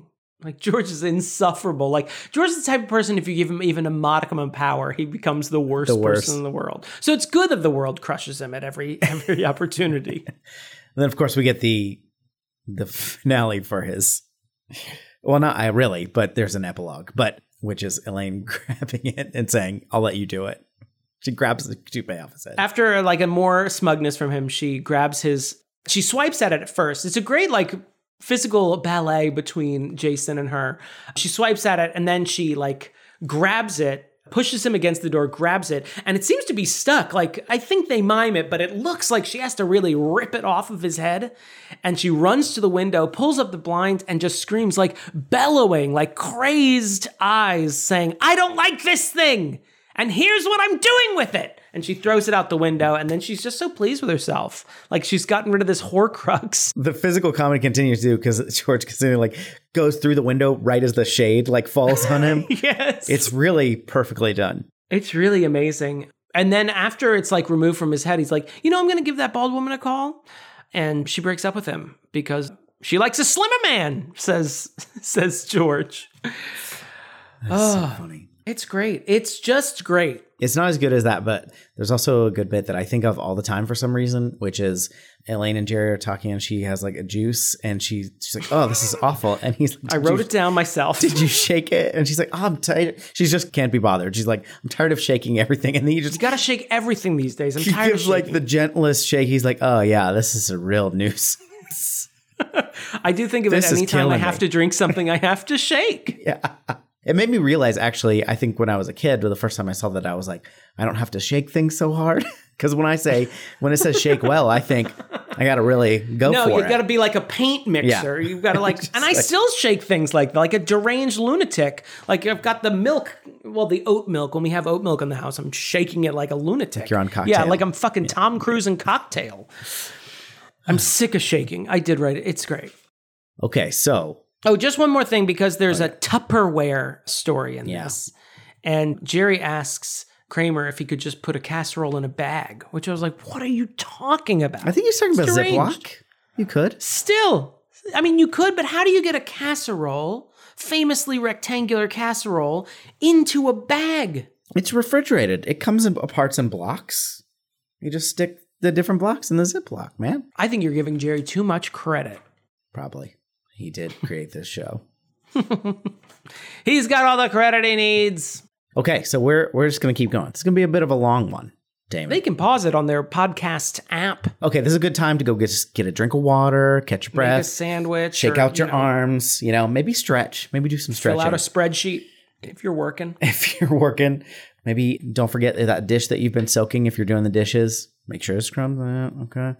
We're going to move on. Because the vibe I get from people who soak dishes is that they want to get back to it. That's always the feeling I get. Like, give it an hour. I'm really going to come back to that. Coming right back to you. We watched next The Soup Nazi, Season 7, Episode 6. We did not watch anything in Season 5. I have no idea what happens in Season 5. Could be anything. Space aliens. Yeah, it's probably one of Elaine's pregnancies in there. One of Julia's pregnancies being covered up with long coats, laundry baskets, always got big boxes with her. Mm-hmm. I don't know if that's true. Will you please recap this episode for me? Thank you. For you, for the people. So what we got here is a classic character being introduced. We find Jerry and Kramer have been frequenting this soup restaurant run by a guy who's very particular about the ordering process. Some people refer to him as the soup Nazi. Kramer doesn't, but Jerry does. And Jerry's going to take George and Elaine to go get some soup. On the way, Elaine sees a beautiful armoire being sold by a guy on the street, and she abandons the other two guys because she wants to get the armoire because it's a great deal, because she got the nice face discount, $200. Jerry's also dating Alexandra Wentworth. I can't remember her character's name. And they're very affectionate towards each other. They call each other Schmoopy, and they talk in these cute voices. Drives George and Elaine up the wall. So when they get to the soup Nazi's place, George doesn't get any bread. And he has the temerity to ask for that bread that's supposed to come with his meal. And he is refused soup. Jerry gets the soup and eats it in front of George, and George is absolutely furious. Why can't we share? Elaine gets her armoire. She buys the armoire, but she finds out the rule from the landlord is that there's no moving in furniture on Sundays. New York. That seems like a New York thing. Yeah. I mean, it's so specific. I'm like, this must be a thing that actually happens because it's so random. And so she's left with the armoire on the curb. So she asks Kramer to come watch it for her during the night, which he's happy to do. But while he's watching it, two coded homosexual street toughs come. They're not street toughs at all, really, it seems like. Just guys. It's such ludicrous characters that it's hard for me to even be offended by them because they're so absolutely out there that I'm like, I love every minute of this. I want all of this. I want to spin off with these characters. They steal the armoire from Kramer and off the street, and Elaine goes to meet George for soup, and she offends the soup Nazi, gets banned for 1 year. And Kramer eventually gets her another armoire to replace what was lost. But lo and behold, it was property of the soup Nazi and has all of the soup Nazi's recipes in it. And Elaine uses that to shut the soup Nazi down. She publishes all his recipes and he moves to Argentina naturally. Am I missing anything? No, I don't think so. That's it. I think so. I think all the stories in this episode revolve in some way touch on the soup Nazi. Yeah, because eventually the schmoopy lady, they're in line together schmooping, and she is offended by the way the soup Nazi talks to her and makes Jerry choose between her and the soup, basically, and he picks the soup. He apologizes. I never realized, this is the first time I realized there's a Sophie's Choice reference. Really? Yeah, he's forced to choose between the soup and his girlfriend, and he chooses the soup. This is what comes from living under a Nazi regime. I love how that is obviously absurd, and it's supposed to be. But it's also again, the low stakes, how not seriously he takes anything. His girlfriend essentially just broke up with him because he chose soup, and he was like, it's really good soup. And he's like, it's probably more likely that I can repair things with her than with this crazy man serving delicious soup, which is he's kind of right.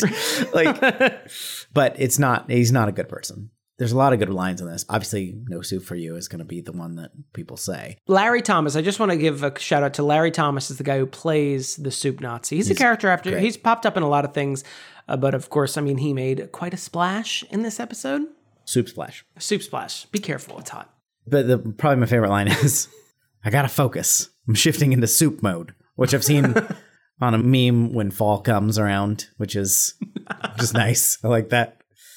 The street toughs are great. So one of them is he has a really pretty stereotyping. Was it I don't even know what he's got an accent he's trying to do. He's got a Central American or some sort of Puerto Rican Spanish-esque accent. Yeah.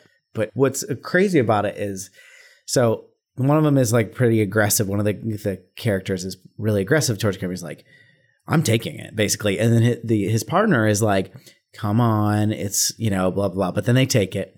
And then later, Jerry and Kramer confront them. They see them on the street and they confront the street toughs.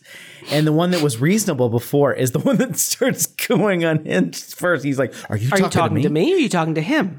And then the other one comes in. It's they run away, which I would absolutely do. I'll say this. So I looked up the actors who play the street toughs. The Spanish-ish one is played by Yul Vasquez, who is Cuban. He was born in Cuba. Okay. So I guess I can't really pick on him. Although who knows whose choice was to really play up the accent. Yeah. And the other one named Ray is John Paragon, who passed away in 2021. Oh, no. I've seen Yul Vasquez in The Watcher. Did you see that on HBO with... Well, yeah, who was he in that? He was like a cop. Oh. Just, Johnny Cops a lot. Remember that? That was a really good half of a show. Remember The Watcher? Yeah, they don't quite stick the landing on that one. They also Stephen King, man. So Michael Richards has a great reading when Elaine comes back and she's like, where's my armoire? And he goes, it was stolen. Street toughs. They robbed me. It's just very all short declarative sentences, partial sentences. They show up again in a later episode when Kramer refuses to wear an AIDS ribbon on the AIDS walk. And they turn around. They're like, hey, Bob, Ray, this guy refuses to wear a ribbon. Yeah. And the camera zooms in on them as they turn around and goes, who? Who doesn't want to wear the ribbon? It's direct. And immediately I'm supposed to know, oh, of course. These gay street toughs. They are played up as gay. At least Bob is very, I think they're both playing it up. But it's so ludicrous to me. I've already said this, but it is so ludicrous to me that I can't even get upset. They're really into this beautiful characters. Armoire. Yeah. It's handmade. I just imagine them going antiquing and just taking things because they're really intimidating. And just, I want to watch that show too. I really do. We're taking the armoire. Don't do accents. We're taking the armoire, and there's nothing that you can do about it. And I do love that Jerry and Kramer run away like children again when they are confronted. The minute that there's any like pushback from Bob and Ray, they just sort of, they're like, are you talking to him or are you talking to me? Well, you were talking to one of us, so it must be someone here. And Kramer goes, I was just talking sort of to everybody. And then he looks to Jerry and they just both run away at full speed in the other direction.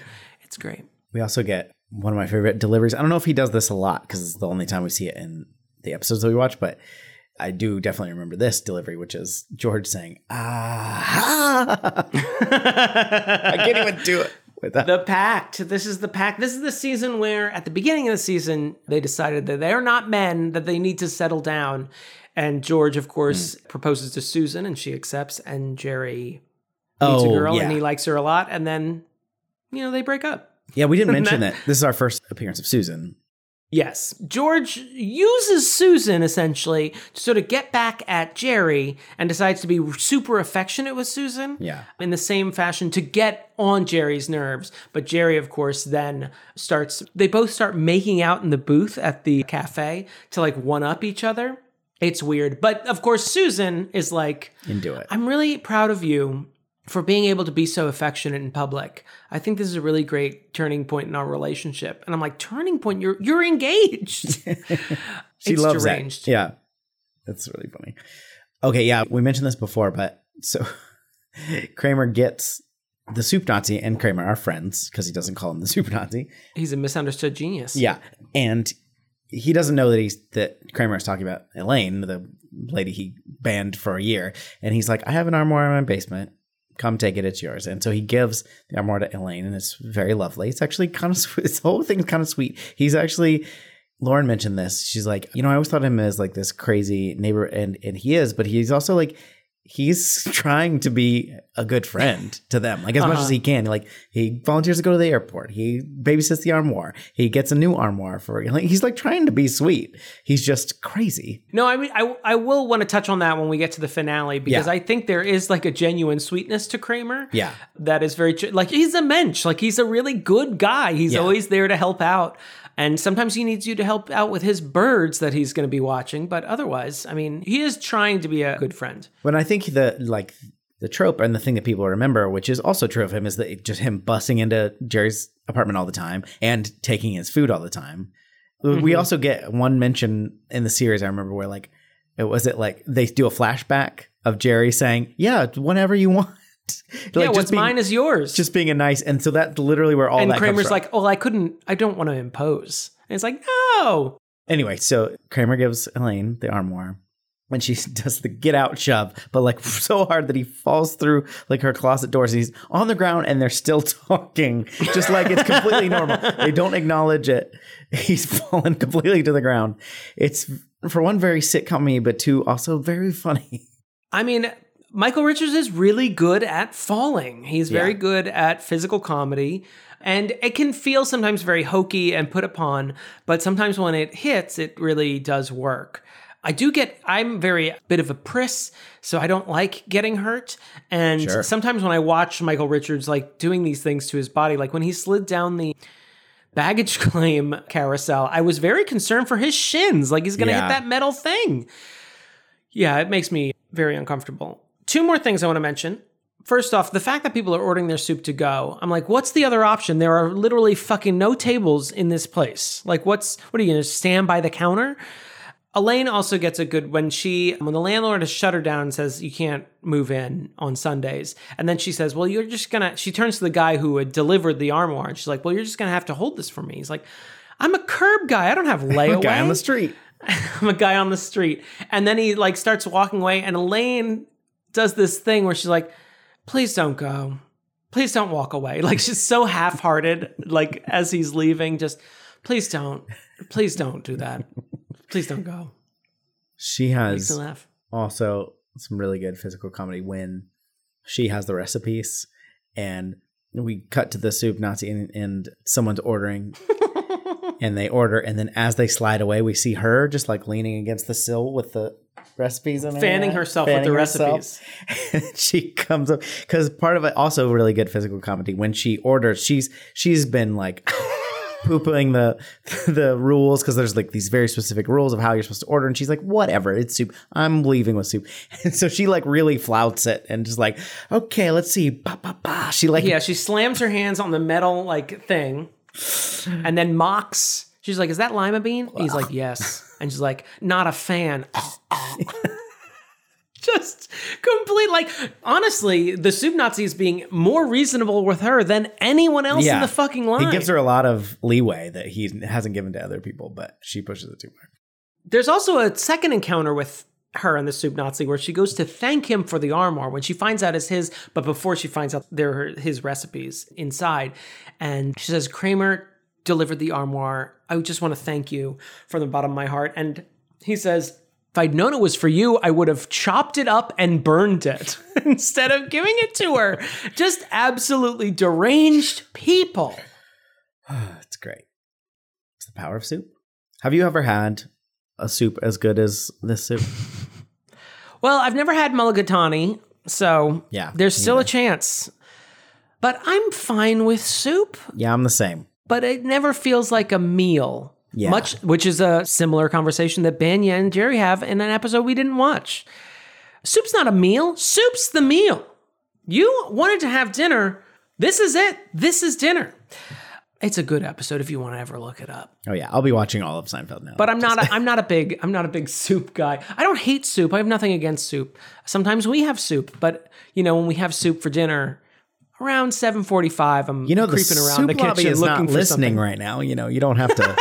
Look, some of my best friends are soup. Butternut squash. We were roommates together. All right, your next episode. I've done a lot for the soup community. I feel like I've donated money, but I can't just be hanging out with soup all the time. Don't get all up in my face with the soup.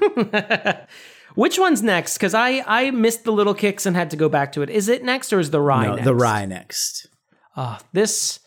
Now when we were debating what episodes we watched, the rye was a late incomer for me, where I was like, oh, wait, hold on. I know I sent you the list, but Damon, pick 5 episodes. Here are the 8 we watched. But when I watched the rye, I'm so glad we included this because this is a real heavy hitter episode. This is possibly, it's not my favorite episode, but I would possibly, if I had to pick one episode to put in the Smithsonian, this would be the one. Okay. It's a really great episode where everyone is doing the most insane things. Do you want to recap it for us? Yeah. The Rye, season 7, episode 11. Elaine is dating a jazz saxophonist who doesn't... Not unlike Kenny G. Who doesn't go down on her. He tries once, and then he can't play the saxophone anymore. Tries too hard, I guess. George and his parents have dinner with Susan and the in-laws.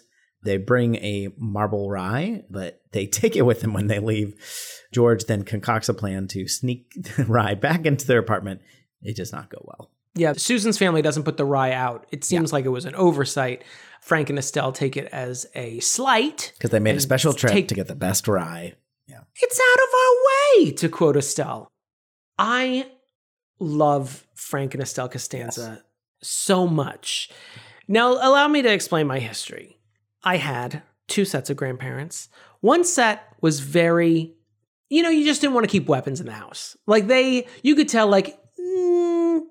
they were ready for someone to just get lost. They didn't care for it. It didn't feel like there was a lot of love lost there. Or there was a lot of love lost there. I don't know what that phrase really means. So when I see Frank and Estelle, I am taken back to my own grandparents, who I loved very much, and I thought were hysterical because they were constantly yelling at each other. One would say, Russell, bring the laundry up when you come to bed. And Russell would say, your ass sucks butterballs. I don't know what that means. I don't know what your ass sucks butterballs means. I don't know what a butterball is outside of a turkey company. But man, did I love those 2 angry people. So Frank and Estelle take me a little bit back. Also, I have a thing in sitcoms where married couples do seem to hate each other. When you do get a glimpse that they actually do like each other. And I think for the first time and only time in Seinfeld history, Estelle agrees with Frank at some point during this episode. The whole scene when they're leaving and George discovers that they've taken the marble rye back with them is a great Frank and Estelle moment because it is so rare. You know, I feel like we're getting all over the place, but I just wanted to say I love Frank and Estelle. I think this is our first episode that we watched where they are like sort of front and center. I like them a lot, though I think this is where I think they can lose some people because of the shouting. It does the shouting? It does take like a similar dynamic that already existed in the show and like really amps it up another level. And it doesn't get on my nerves, but I can see it. You know what I mean? Like I can see how that would happen. It's just like, it's a lot of shouting. It's a lot of so much shouting. A lot of unreasonable shouting. You know what I mean? Over unreasonable things usually. But I've said it before on the show. You know what I love? What always never ceases to make me laugh? People shouting. Unreasonable shouting. Yeah. People talking quietly and then suddenly talking loudly. Makes me laugh. He also says, talking about a movie, I like to go in fresh. That is one that I like to quote a lot.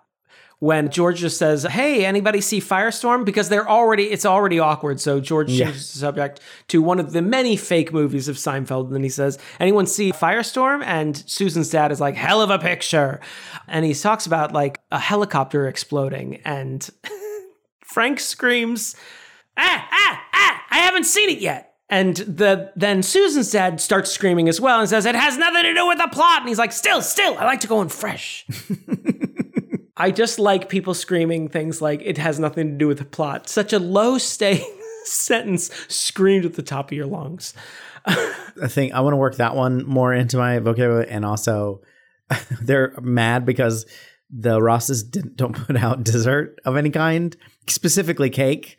There's like, who doesn't serve cake? Like, I love that. Like, I think it is somewhat reasonable to at least be surprised that there is no dessert or talk of dessert. But they specifically say cake all the time. And then he says, would it kill them to put out a piece of pound cake? Something.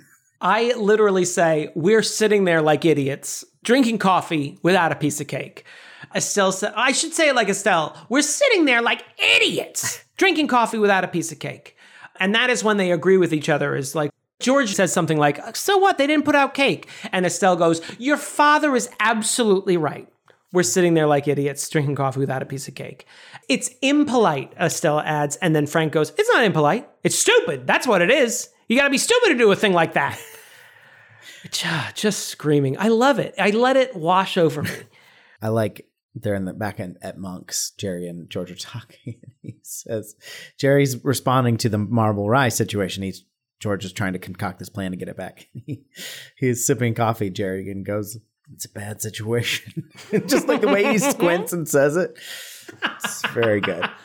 And George has a similar thing to me, which is like, well, now there's this tension between the Rosses and the Costanzas, so I'm going to have to deal with this for the rest of my life. I'm going to have to keep them separate all the time from here on out. And that's why he concocts this plan to steal a marble, or to get a marble rye and sneak it into the Ross's apartment. He doesn't know. They've already noticed that the bread is missing.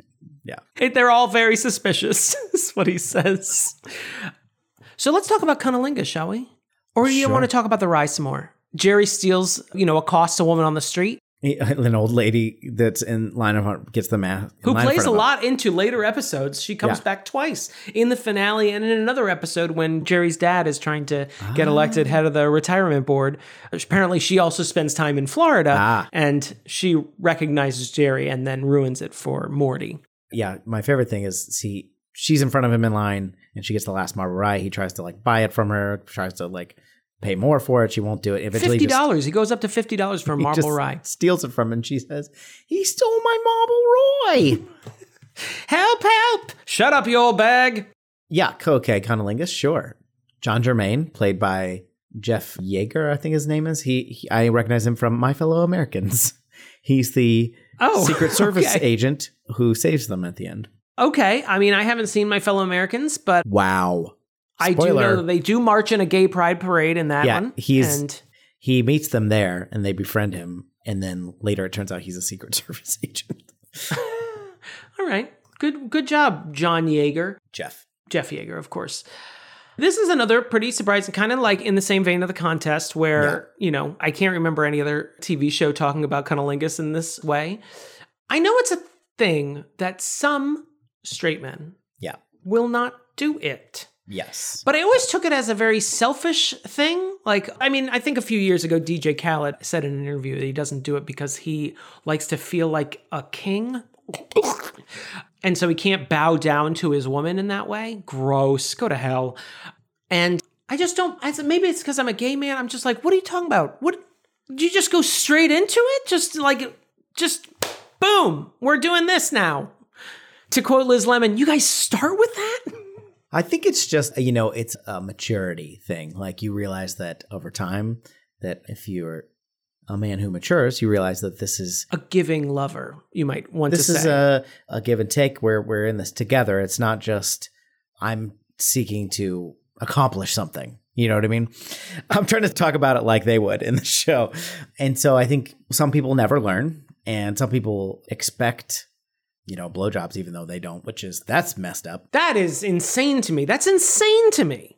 And some people, couples don't always communicate very well about what they want. So I think there's some blame to go around there. But yeah, it's all about, So you're blaming the victim. Got it. Well, yes. You're blaming Elaine. It's Elaine's fault because she didn't say specifically, I would like you to perform cunnilingus. That's true. And I'm not saying it wouldn't be nice.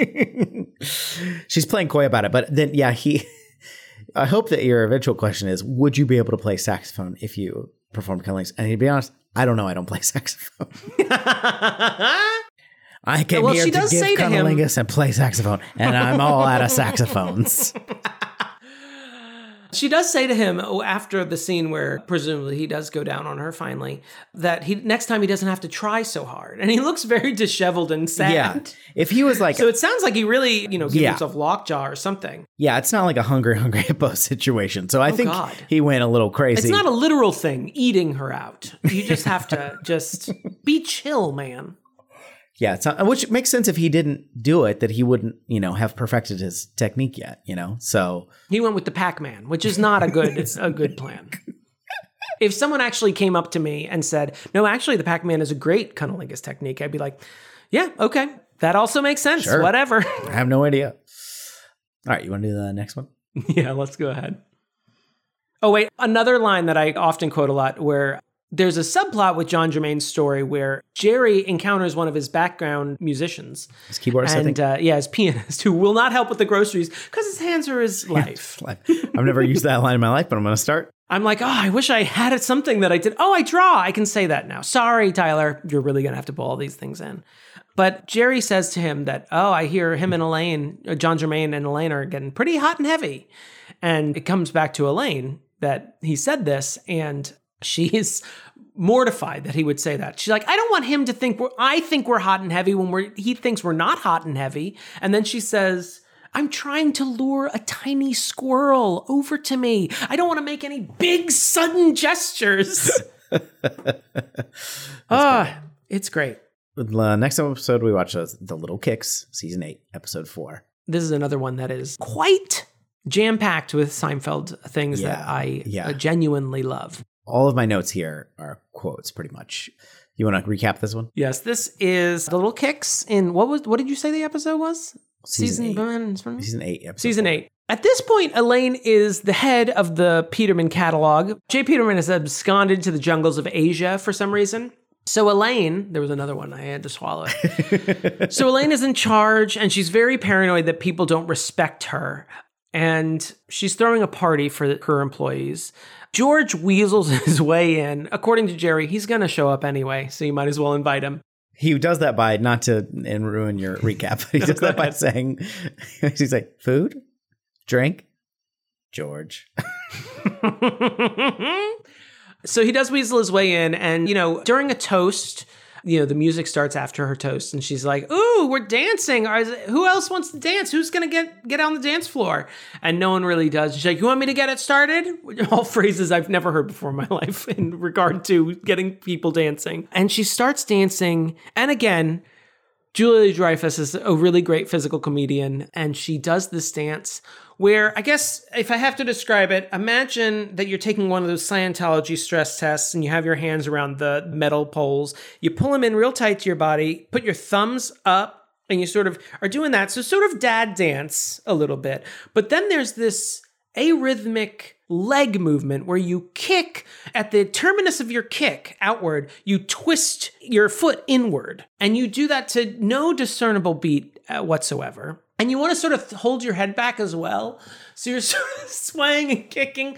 I can't do it because I'm always scared I'm going to twist my ankle. I don't know how she did it, but her foot twists at a very irregular shape. Anyway, everyone in her office sees this and is mocking her, but she thinks that what's happened is that George, being at the party, has poisoned them, infected the bloodstream and turned everyone against her. So she tells one of her assistants that George was actually flirting with, that you need to stay away from George. He's a bad seed. He's a terrible seed. He's one of the worst seeds I've ever seen. And the woman asks, aren't you two close friends? And she says, oh yeah, we're good friends. It's one of my favorite lines. And so that then turns this woman on to George. Like, she's now into George because he's the bad boy. So she starts surreptitiously seeing George on the side, and it turns to this dynamic where he is the bad boy in high school and Elaine is the mom who's trying to keep her daughter away from him. And so she's always interrupting their dates and is like, you stay away from her, and pulling the girl into a cab to take her back to the office. It's insane. We also get Jerry gets advanced screening tickets to a movie called Death Blow, another great fake Seinfeld movie. I forgot about this whole storyline. And Kramer invites his very tangential friend Brody to come with him, and they find out that Brody is a bootlegger. He films the movie in the theater to sell on the streets. But Brody gets a tummy ache from all the candy he was eating during filming. Eats a feed bag of candy. Yeah, maybe if he hadn't licked his fingers before he had started reaching into the feed bag, they could all have gotten some. But he forces Kramer to take him home, and that means that Jerry has to finish filming the movie. Jerry is scared now because he thought he would have done a bad job, but it turns out he does a fantastic job, and he's got a preternatural ability to, bootleg films. And so the guy wants him to bootleg this foreign film called Cry Cry Again. The point is, Jerry takes it too far. He tries to get Kramer to do it. Kramer does a terrible job. And then Jerry's like, I've got to fix what you've done. We finally confess to Elaine that she cannot dance. And so she films herself dancing over the recording of Cry Cry Again, which is then delivered to Brody. And Jerry and Kramer try and play it off that it's this very artsy ending to the film. Eventually, Elaine apologizes to George, which of course ruins his bad boy image. And then to get it back, George decides that he's going to become a movie bootlegger. He immediately gets arrested because he's not good at things. And Elaine has to pick up her coworker from the police station. I don't know why Elaine has to do it, but it continues this mothering attitude. And of course, Frank Costanza arrives to pick up George. Where's my boy? I was reading a periodical when I get this call. And it ends in not only a great scene between Elaine and Jerry Stiller, but one of the all-time best blooper reels of all time. I highly recommend someone, if you're listening, to watch the bloopers from this, because first off, Julia Louis-Dreyfus is notorious for breaking in recording, which she cannot stop getting the giggles out. And of course, when Jerry Stiller is there screaming at her, she is absolutely ruined. She can't stop laughing during this whole thing. And it's absolutely one of the greatest things ever filmed. Pales in comparison to the actual scene, or the actual scene pales in comparison to the blooper reel. Yeah. But it's also one of the few times we actually get Elaine and Frank interacting. But later we see animosity between them in later episodes where he just calls her woman. He does not like Elaine after that. Anyway, most of my lines from this are also jokes, but that's also true of every other episode we've done. The Little Kicks is the actual dancing is wild. Amazing, as I said during our recap. It's absolutely wild. I love the dynamic between her and George, her mistaking that George is ruining her life, but it's actually everyone, making fun of her. She's a bad worker is the vibe we get. Yeah, she's not a good boss. That she's not a good boss, especially from this episode. She says that she works her people hard, and now she's going to, give them this party. But then when George introduces himself to this woman as a friend of Elaine's, the woman immediately says, "Excuse me," and walks away. She does not like Elaine either. Yeah. What else did you like in these Little Kicks? In the beginning of the entire episode, Jerry and Kramer are walking down the street, and they're talking about which side of the street to walk on. It's really inconsequential, but yeah, which side of the sidewalk should you be on the street side or on the building side? Yeah, and Kramer says, Like if you're walking on that side, you know, it jumps the curb and whack, you've had your last egg sandwich. It's just like, I don't know why that tickled me. George describes it, her dance as more like a full body dry heave set to music. That's excellent. I do like when George comes back and comes back to Jerry's apartment and Jerry says, "How was the party last night?" And he's like, "Well, you missed one little bit of entertainment. Have you ever seen Elaine dance?" And like Jerry with his back to the camera just freezes in place and then turns and says, "Elaine danced." He says, "It's more like a full body dry heave." Yeah. And then Jerry goes, "With the thumbs and the little kicks." Yeah. And then we get a flashback. We actually get a very funny flashback, kind of meta flashback where Elaine and Jerry are walking down the street, but they are in their like season 2 outfits. So Jerry's wearing this huge oversized like button-up shirt that's tucked in and creating the weird shelf when he tucks it into his black jeans. And Elaine is wearing like sort of the prairie dress kind of vibe. Prairie dress that she would always wear. And she has her wall of hair and her fucking backpack purse.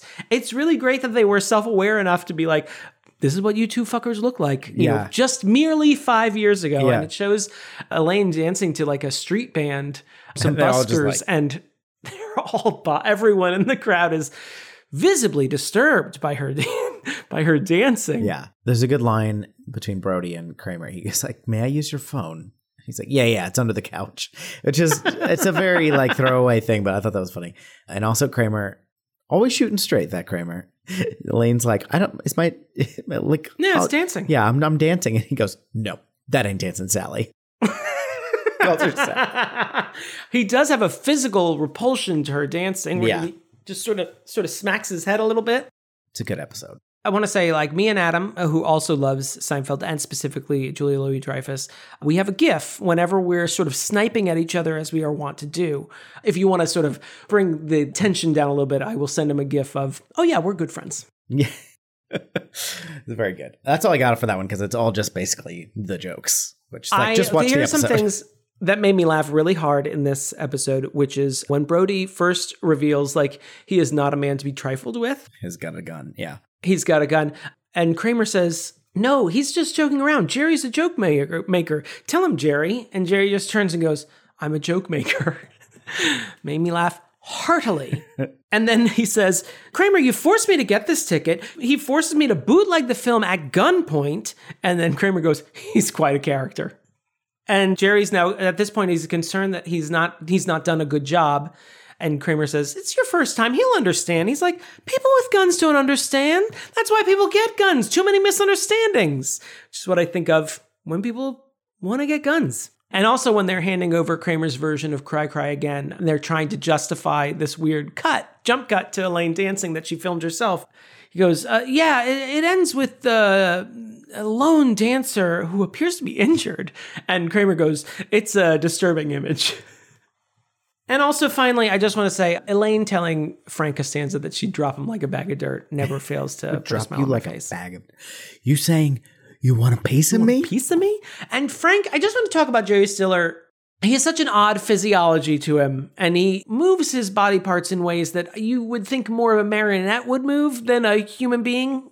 And so his arms sort of come up first. When he's saying, "Do you want a piece of me?" rather than just like touching his chest, his arms sort of come up parallel to his body. It's also his like coat. It's like the shoulder pads. He's wearing this sort of leisure suit, like almost like an army jacket, but like in a 70s style. And he like touches his chest from above rather than like from the sides. It's an odd move. But they've talked about how Jerry Stiller delivers his lines. He delivers it as one character in a later episode says, he has a very halting way of speaking. It's because Jerry Stiller can't remember the lines, and so they sort of come to him in waves. But it creates this dynamic where he's just always sort of like, he's just waiting for the words to come to him. It's absolutely great. I remember when I fell in love with Frank and Estelle Costanza is when George is unemployed and he finally moves back in with them. And there's a great scene where they're at a family restaurant and Estelle and Frank are flanking George. And they're both having conversations with George, but they are not having conversations with each other. So Estelle is talking to George about getting a job at the post office. And Frank is talking about how when he was young, he had a silver dollar collection. And they're both just like talking over each other. And George is not responding to either of them, which I love. I tell you, I love them both. Rest in power, you two. Yeah. That blooper reel, which is like one of the only ones that I think I've seen, because we didn't watch. Yeah, I know when we were roommates, you would watch that, and I think you were probably like, you have to watch this, because it's most of the bloopers are people breaking and Michael Richards getting annoyed. Because Michael Richards doesn't seem like a fun person to act with because he does not like people breaking. Yeah. He's very serious about his craft, which is, there's nothing wrong with that, but it is like, it's a comedy show and these people are having fun and you are not, which is unfortunate. I think part of it is that because a lot of his parts were more physical, I can understand that he would be like, I have to do this 6 times if you keep laughing like this. I have to fall down again. Yeah. Right. But that bit of those two, basically it's just him doing his lines weirdly every time and her breaking every time. Mm-hmm. Corpsing, as they say. Yeah. Carol Burnett. I was finally watching the non-porn version of the Carol Burnett show, and I learned about this thing called breaking, to quote Tracy Jordan. I was like, what? Yeah, do you want to move on to the finale? Oh, first off, just one more thing. I want to say, how could I possibly interfere, says George. And Jerry says, isn't that what Jack Ruby said? Wait, don't we have the Susie? What? Did you watch the Susie? No. Oh, how many episodes did you have on this list?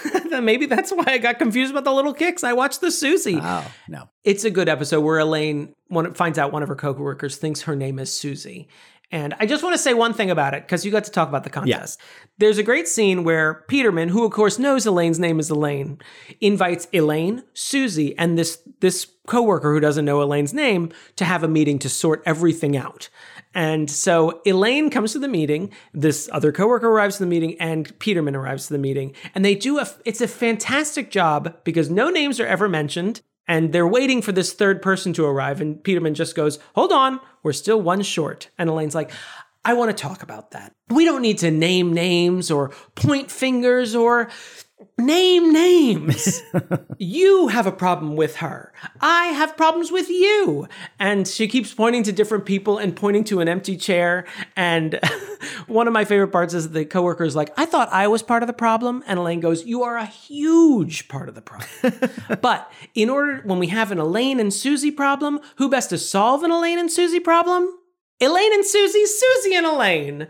And she gets out of it without having to declare that she is either Susie or Elaine. And it's just amazing. And again, Julia Louis-Dreyfus should be enshrined, should be encased in ivory, not encased in ivory. You encase people in amber and placed in a museum for everyone to enjoy for all time to come. She'll die, but we'll still have her. Yeah. She can't live the rest of her life in peace. So we watched the finale. Yes. So here we go. So a lot of this is a clip show, so the actual recap is not that crazy. I didn't write this down, but George and Jerry get a call back from NBC. In episodes that we did not watch, they had, we're working on a TV show, much like the show Seinfeld. Very meta.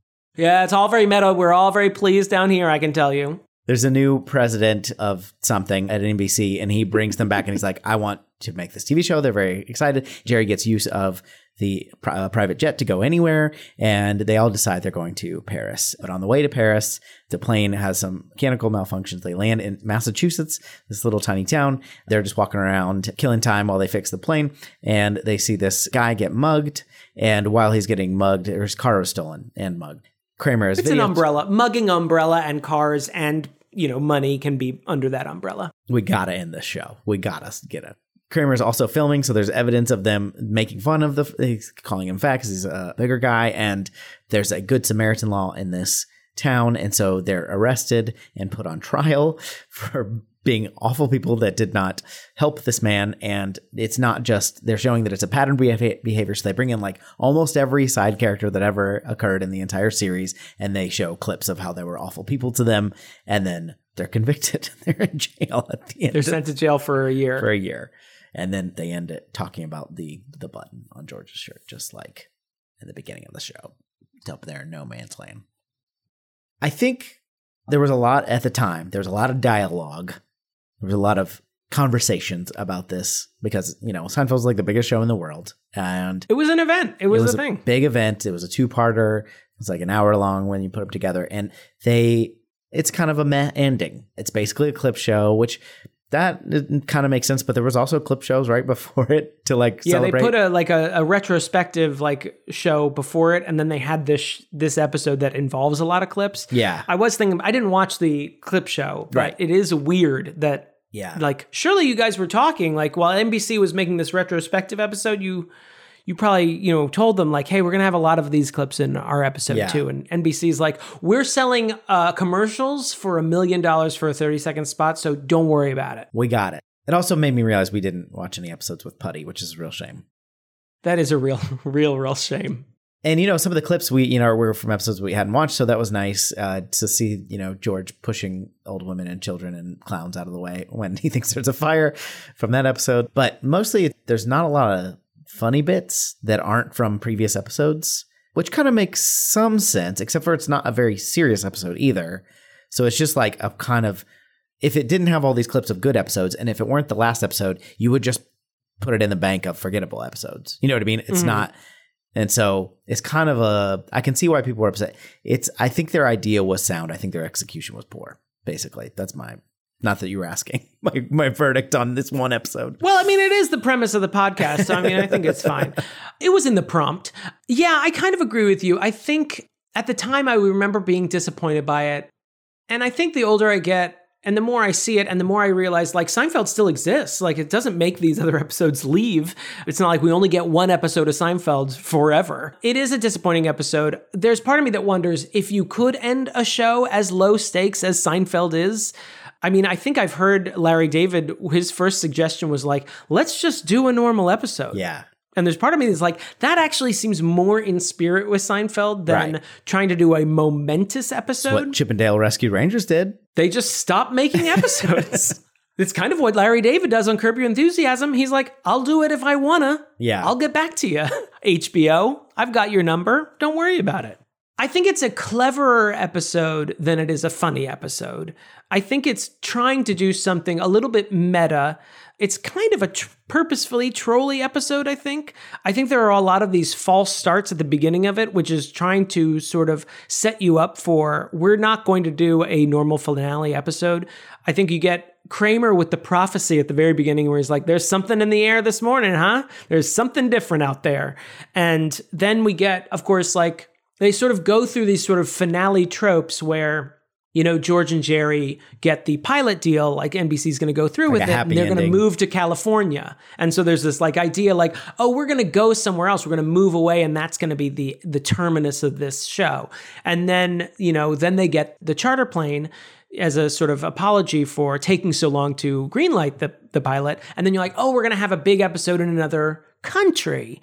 And then you don't get that. Then you get this death threat where the plane is going down. You're oh my God, they're going to kill them. And then during that, you get Elaine and Jerry sort of almost confessing their love for each other. And there's all these sort of false starts. And then it goes into this trial episode, which essentially works as a clip show, like you said. And I do appreciate, I think, the first half of it more than I appreciate the last half, because the first half, while also still not funny, still feels a little bit in the spirit of Seinfeld, of less a little bit twisting, trolling the expectations that have been put upon them. But yeah, there's just a lot in this episode that just doesn't feel like Seinfeld. A lot of and you're sort of reminded in this episode of these one-off characters that come in and they leave, or they become semi-regulars like Putty and Babu Bhatt, and all the side characters that are sort of introduced in this, like the DA and the cops and Geraldo Rivera, all play it super straight. Yeah. And I think purposefully, what I noticed watching it this time is that I feel like they're all playing it super straight, almost to play up how normal this, I think it's Latham, Massachusetts, is versus the wacky world of Seinfeld's New York. But again, there's a moment where the cop is well, he was explaining the Good Samaritan law that they were arrested under, and he evokes Princess Diana's death. And he's I remember it's modeled after the one in France after, Princess Diana died and all those people were just taking pictures. And I was what a weird thing. I can't imagine In a any Seinfeld episode of episode. Yeah. Seinfeld episode like evoking the tragic death of Princess Diana. It's just so weird. And then Geraldo Rivera's parts they're all played straight except for the part where he says, where the field reporter is like, and Mrs. Bennis and Mr. Seinfeld have this will they, won't they thing. And Geraldo says, maybe they'll end up getting married, and stares into the camera. And I'm like, that part of the finale is over now. Not that I can blame you, Yeah. Geraldo Rivera. It's not like you're actually reporting on this. Right. I do want to say, like we alluded to with Kramer earlier, the weird thing is like this moment where they get arrested, where they see John Panette is a comedian, and he's playing the guy who's getting mugged, and they just sort of stand around and mock him. Like, it doesn't feel like, I mean, it's certainly not ethically right, but it doesn't feel right for these characters. It doesn't feel like the Jerry, George, and Elaine like that I know would do this. And it especially feels weird with Kramer, where it doesn't feel like Kramer would do that at all. Yeah. And I don't know, it always sort of rubs me the wrong way, because I feel like the thing I like about Seinfeld over things that sort of lean into the terribleness of their characters, like we mentioned in the introduction, It's Always Sunny in Philadelphia, is that their terribleness is very relatable. It's sort of in seeing them being terrible, seeing, George flee from a fire. It's or neuroses something. based. Yeah, it's all neuroses, and it's like, I can kind of see myself doing that. Or Jerry, like, getting out of relationships because his girlfriend eats her peas one at a time. Like, this all seems like very low stakes, but also like kind of neurotic relatableness. Whereas them making fun of a fat guy for being mugged and mocking him for being fat. It's very superficial. It seems like very forced thing. Now, on the other hand, I feel like the show is trying to do this thing where the show about nothing, they get arrested for doing nothing. Mm-hmm. Again, I think it goes into that thing where I think the finale is more clever than it is funny. Like, that's clever, but is it really that funny for the show that is remarkably funny? Like, we have been probably, to the detriment of our listeners, quoting this more than we've actually been reviewing it. Although I do want to point out some things, because people shit on the finale a lot. George saying, I knew that God wouldn't let me be successful as the plane is going down, is also something I would probably say, even as an atheist, I would say, I knew it. I knew he wouldn't let this happen. I also appreciate that Estelle and Frank get their own moment. And Estelle made me laugh out loud when George is saying, it's a show about nothing. And she goes, nothing, please. The whole thing sounds pretty stupid to me. You people with the cheese, it never ends. That was another line that when Jackie Childs gets called in, he apparently does not like cheese. And when someone serves him a sandwich with cheese, he's like, you people with the cheese, it never ends. It made me laugh because it's so, what are you talking about? We did get a glimpse of Newman in Soup Nazi, but we didn't see any Newman episodes. And then we do get a little bit of Newman, and he gets a very, very good monologue. A very super villain-esque moment. Also sort of a finale trope where he's like, one day your world will come crashing down and I'll be there in all my glory laughing. It's deranged. And Wayne Knight, of course, like makes a meal out of it. It's a great moment. That's all I have to say about the film. Do you have anything else before we go to the verdict? We get a glimpse of all these one-off characters, but one of my favorites in an episode that we didn't cover is Detective Bookman, the library detective, played by Philip Baker Hall, a great character actor who also has passed away somewhat recently. In his episode that he's introduced, he plays it like very noir, like he's always talking with short, quippy answers. And you can tell like Jerry cannot keep a straight face, because this is like, I think it's season 3 or season 4. You can tell like every take of Jerry is him like finally calming down from laughing, and like sort of you can see his mouth sort of closing from having been laughing just seconds earlier. But in his testimony to the court, he's talking about how Jerry had a book out for 25 years. And Bookman says, we don't call him delinquent after that long. And the DA says, what do you call them? And he goes, criminals. Just as quick as possible. It's just a book. It's deranged. Oh, and Susan's father buys a gun. That's probably the darkest moment in the finale, is that Susan's father buys a gun to kill George. Because they think he murdered Susan, who They're died. pretty sure. I would describe it as restrained jubilation.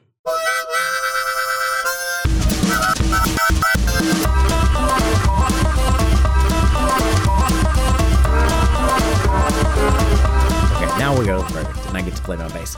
Boom.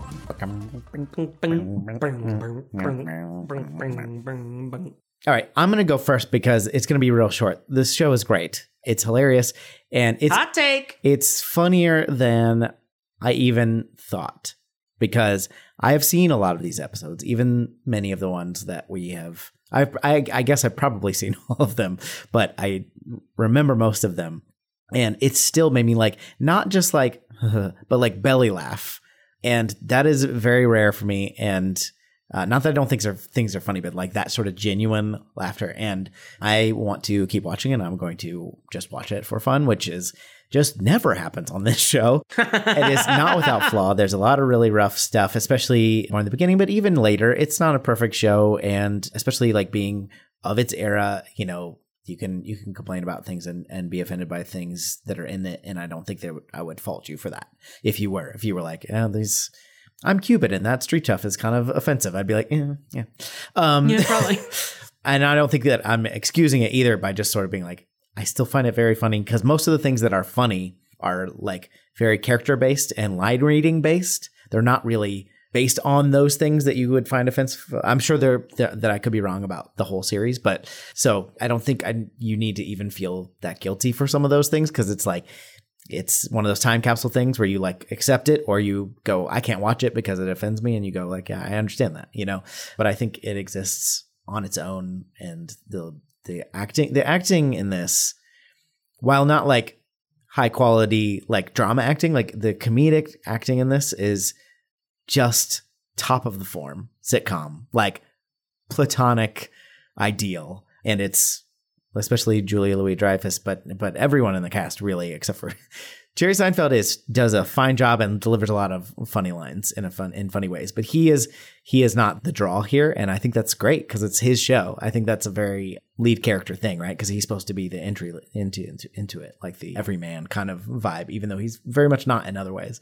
Yeah, Your Inner Child's Not an Idiot. This is great. I'll say some things piggybacking off what you said. One of the things I think that is exceptional about Seinfeld, because it's easy to put it in context, like this was a time, especially in the 90s, where a lot of stand-up comedians were getting their own sitcoms. And to Jerry Seinfeld's credit, he was very giving in that he was not afraid that other people would get laughs on the show. When you think of other shows, I think of things like Home Improvement, also a stand-up getting a sitcom, where a lot of it is just like, isn't Tim funny? Not that other characters didn't get laughs here and there, but the show was about Tim Taylor being funny. Right. Let's make the show that. And to Jerry's credit, I remember one time my Uncle Dave said, he's the least funny guy on this show. Yeah. And I'm like, yeah, he kind of is. I mean, he is funny, but I think it's helped by the fact that Julia Louis-Dreyfus and especially Jason Alexander are really fantastic actors and sort of bring everyone up. So I do see him as an everyman, but I think it's not as common as you might think. I think there is an urge to let the comedian be the funny one and everyone else can sort of just gravitate around their orbit. And this show was not afraid to let other people have the spotlight. And it really is an ensemble show, which is unusual for a show that's literally named after one character. Right. And also New York is one of the ensemble. It's like almost a character on the show. I will say also piggybacking off another thing you said, I think maybe because I curated the list, but we avoided some of the more problematic episodes. Of course, the Puerto Rican Day Parade, which is the penultimate episode, is probably the most controversial episode. Okay.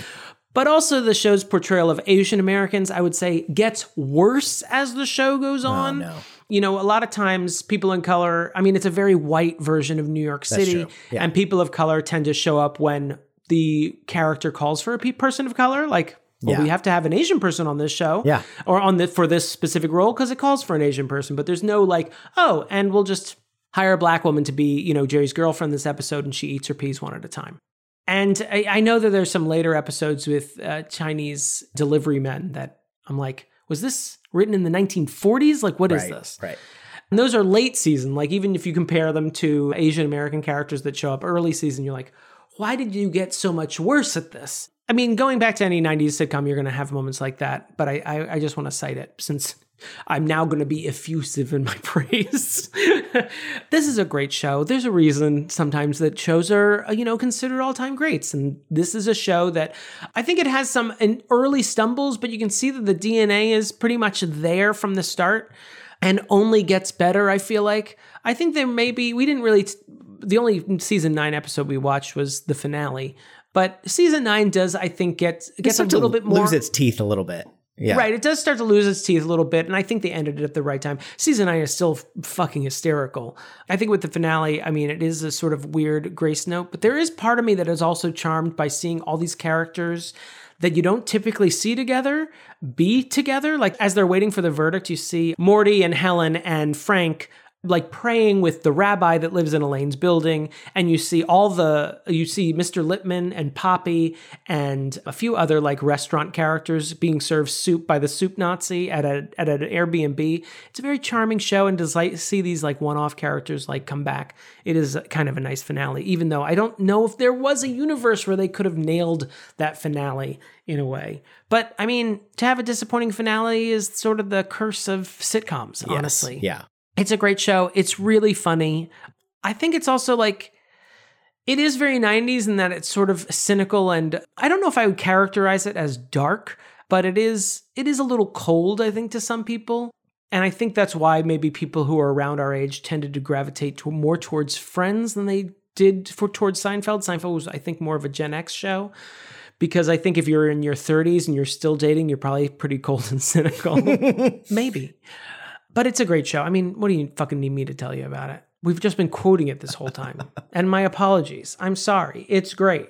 I mean, you don't need to But I think I would have to give the Catherine... Huh? I said, you don't need to apologize to me. I was doing it too. I think I would give the Catherine O'Hara Award, unsurprisingly, to Julia Louis-Dreyfus. Oh, yeah. Like, yes. And not just because I curated the list of episodes we watched to be very Elaine heavy. She's so great. She's great. I also, just a little bit, I was watching, YouTube regurgitated a clip of Jimmy Kimmel making people read mean tweets about themselves. And one was Julia Louis-Dreyfus reading a tweet that said, "Oh yeah, Julia Louis-Dreyfus, she's that lady from Seinfeld, that show about eating pickles and shit. Shut the fuck up, bitch." And she just laughed and laughed. That's really funny. Well, that's what we think. What do you think? Email us, yourinnerchildsidiot@gmail.com. You can leave us a voicemail or text us 615-576-0525. Thank you very much to our patrons for supporting us, including Travis Vance. Tommy Boy is my favorite movie. The Zesty. The supreme ruler of this podcast. The Hands of Fate. The elusive fan Gromkin. T. Smith. Baseline. Shit on the cartouche. Scalphosaurus. Ryan McWillie. Better known it. Willie? Particle Man. Ryan McWillie. Yeah. Lindsay Nell. Lindsay Halleck. Larissa Maestro. Karen Kurd. Just Cuz. Josh Frigo.